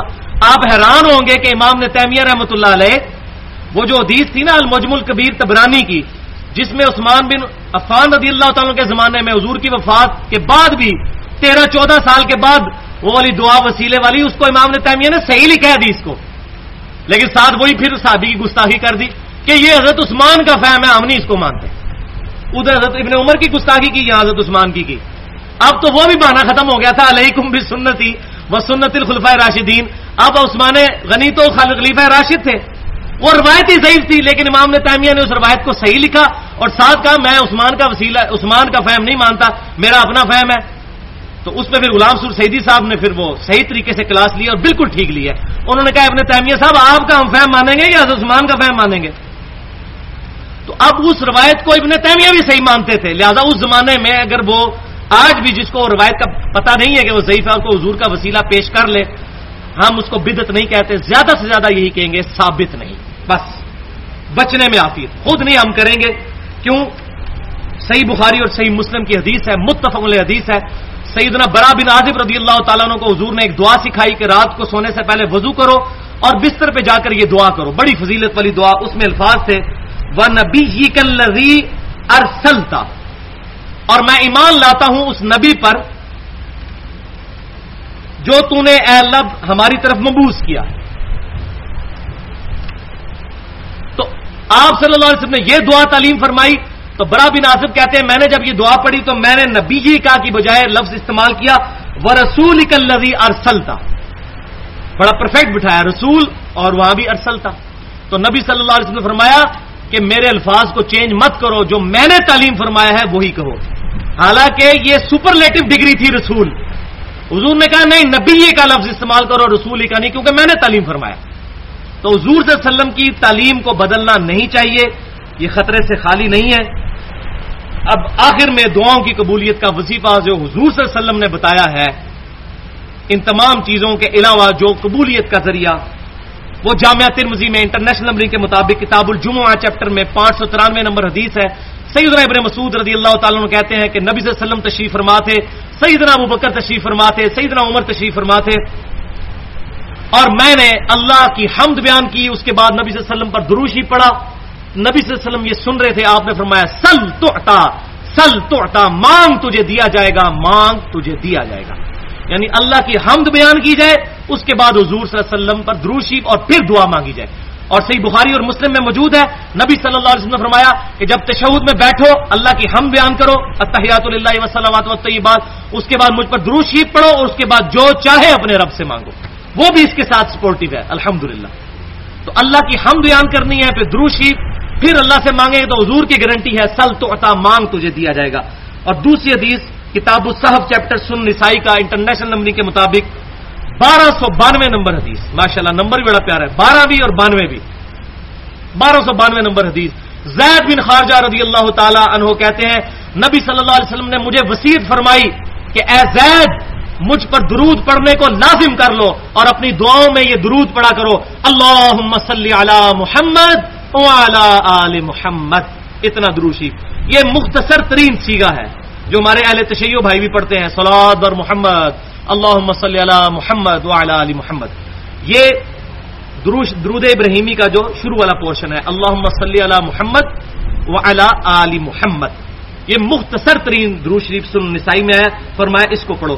اور یہاں یہ بھی حدیث یاد رکھیں, صحیح بخاری اور مسلم کی متفق علیہ حدیث ہے, جب یہ آیت سورۃ الاحزاب کی آیت نمبر 56 نازل ہوئی, ان اللہ وملائکتہ یصلون علی النبی یا ایھا الذین آمنوا صلوا علیہ وسلموا تسلیما, تو نبی صلی اللہ علیہ وسلم نے درود ابراہیمی تعلیم فرمایا جو ہم نماز میں پڑھتے ہیں. یہی ہم نے جنازے میں پڑھنا ہوتا ہے, اور یہی افضل ترین درود شریف ہے, اللہم صلی علی محمد وعلی آل محمد کما صلیت علی ابراہیم وعلی آل ابراہیم انک حمید مجید, اللہم بارک علی محمد وعلی آل محمد کما بارکت علی ابراہیم وعلی آل ابراہیم انک حمید مجید. درود شریف کے فضائل پہ میرا پورا لیکچر 70 منٹ کا اہل سنت پاک.com پر فضائل درود و سلام کے نام سے پڑا ہوا ہے. اب ایک ایمان سوز بات میں آخر میں کرنا چاہتا ہوں, اس کے بغیر یہ لیکچر مکمل نہیں ہونا تھا. بڑے افسوس کی بات ہے کہ ہمارے بھائی یہ کہتے ہیں جی اللہ تعالیٰ تک پہنچنے کے لیے ایک سیڑھی کی ضرورت ہے. دیکھیں ہم کسی صدر کے پاس جانا ہوتا ہے تو اس کے آگے وزیر اعلیٰ ہوتے ہیں اور یہ مشیر ہوتے ہیں, ڈائریکٹ کون صدر تک جا سکتا ہے؟ تو اللہ تعالیٰ تک پہنچنے کے لیے بھی کسی وسیلے کی ضرورت ہے. ہاں جی ہم بھی مانتے ہیں, وہ وسیلہ آ کے جا چکا اپنی تعلیمات دے کر. صحیح بخاری میں موجود ہے, نبی صلی اللہ علیہ وسلم نے فرمایا اللہ تعالیٰ جس کے ساتھ بھلائی کا ارادہ فرماتا ہے اس کو دین کی فقہ عطا فرما دیتا ہے. اللہ تعالیٰ عطا فرماتا ہے دین, اسی کانٹیکسٹ میں بات ہو رہی. اور میں تقسیم کرتا ہوں, نبی صلی اللہ علیہ وسلم دین تقسیم کر کے ہمیں جا چکے دنیا سے, اللہ کی جنتوں میں زندہ ہیں. ہم نے اب اس دین کو فالو کرنا ہے, تو وسیلہ ہے. لیکن یہ نہیں ہے کہ آج بیٹھ کے ہم بزرگوں کے وسیلے پیش کر رہے ہوں. آج آپ صلی اللہ علیہ وسلم موجود ہوں یا کوئی بھی نیک آدمی موجود ہو, اس کے پاس جائیں دعا کروائیں. یہ اللہ تعالیٰ کے بارے میں یہ مثال پیش کرنا کہ سیڑھی کی ضرورت ہے, یہ سخت گستاخی ہے. کیونکہ قرآن پاک میں آیا 2 دفعہ, سورۃ المائدہ میں بھی سورۃ النساء میں بھی, یا اہل الکتاب لا تغلوا فی دینکم ولا تقولوا علی اللہ الا الحق. اپنے دین میں ایگزیجریشن غلو مت کرو اور اللہ کے بارے میں حق بات کرو. اپنی طرف سے نہیں, اپنی طرف سے بات ہے نا جی, سیڑھی چاہیے ہوتی ہے. اللہ کو بندوں پر قیاس کر رہے ہیں. اب میں پھکی دینے لگا ہوں علم الکلام سے, اب جواب دیں اس کا. اگر کسی کو بات ہضم نہ ہو, مجھے یہ بتائیے پوری پاکستانی قوم کسی شخص کے خلاف جھوٹی گواہی دے دے عدالت میں جا کر، کیا چیف جسٹس آف پاکستان اس شخص کے خلاف فیصلہ نہیں کر دے گا؟ کر دے گا۔ اس بیچارے کو کیا پتا کہ جھوٹی گواہی ہے؟ کر دے گا نا۔ اور زمین و آسمان کی مخلوقات مل کر کسی شخص کے خلاف جھوٹی گواہی اللہ کے پاس پیش کر دیں، کیا اللہ بھی فیصلہ کر دے گا؟ کرنا چاہیے نا جی، اللہ کو بھی جج پہ قیاس کریں نا۔ اب یہ وہ علمی جواب ہے، علم الکلام، منطق سے، لاجک سے، فلسفی سے۔ اب بھی کہنا جی سیڑھی چاہیے ہوتی ہے تو دیکھیں جی وہ جج بھی فیصلہ کر دے گا تو اللہ بھی کر دے گا، اس کا مطلب ہے اللہ کو بندوں پر قیاس نہیں کرنا۔ وَلَا تَقُولُوا عَلَى اللَّهِ إِلَّا الْحَقَّ۔ اب میگنا کارٹا آخر میں یہ آیت ہے، آیت نمبر 14، میگنا کارٹا انسانیت کا، جو 17ویں صدی عیسوی کے اندر انگلینڈ میں یہ رول بنا تھا کہ ہر شخص حاکم وقت سے جا کر مسئلہ اپنا ڈسکس کر سکتا ہے، اس کو میگنا کارٹا کا نام دیا تھا۔ میں نے اس سے یہ لفظ لیا ہے کہ انسانیت کا میگنا کارٹا سورۃ البقرہ کی آیت نمبر 186 ہے، وَإِذَا سَأَلَكَ عِبَادِي عَنِّي فَإِنِّي قَرِيبٌ۔ اے محبوب صلی اللہ علیہ وسلم، جب میرے بندے آپ سے پوچھتے ہیں میرے بارے میں تو فرمائیے میں بالکل تمہارے قریب۔ اللہ اکبر، نحن اقرب الیہ من حبل الورید، ہم تو رگے جان سے بھی زیادہ تمہارے قریب ہیں، اپنی شان کے لائق، عرش پر مستوی ہوتے ہوئے بھی ہماری رگے جان سے قریب ہے ہمارا رب۔ اجیب الدعوۃ الداعی اذا دعان، قبول کرتا ہوں پکارنے والے کی دعا کو جب وہ مجھ سے دعا کرتا ہے، لیکن شرط کیا ہے؟ فَلْيَسْتَجِيبُوا لِي، لیکن ون وے ٹریفک نہیں چلنی چاہیے، ان کو بھی چاہیے میرا حکم مانے، وَلْيُؤْمِنُوا بِي، اور مجھ پر ایمان لائیں جیسا کہ ایمان لانے کا حق ہے، لَعَلَّهُمْ يَرْشُدُونَ، تاکہ یہ لوگ کامیاب ہو جائیں۔ تو یہ ہے وہ بات کہ میرے بندے پوچھتے ہیں تو بتاؤ میں تمہارے بالکل قریب ہوں۔ کوئی پروٹوکول نہیں اللہ کی بارگاہ میں جانے کے لیے سوائے اس کے کہ اللہ کی حمد اور نبی صلی اللہ علیہ وسلم پر درود شریف اور وہ 5 صحیح وسیلے اور توسل کے ذریعے جو میں نے بیان کیے۔ الحمدللہ یہ ہمارا لیکچر آج کا مکمل ہوا۔ اللہ تعالیٰ سے دعا ہے جو حق بات میں نے بیان کی ہمارے دلوں میں راسخ فرمائے، اگر جس بات میں میرے منہ سے کوئی غلط بات نکل گئی تو ہمارے دلوں سے محو کر دے، ہمیں کتاب و سنت اور اجماع کی تعلیمات پر عمل کرنے کی توفیق عطا فرمائے۔ سبحانک اللہم و بحمدک، اشہد ان لا الہ الا انت، استغفرک و اتوب الیک، وما علینا الا البلاغ المبین۔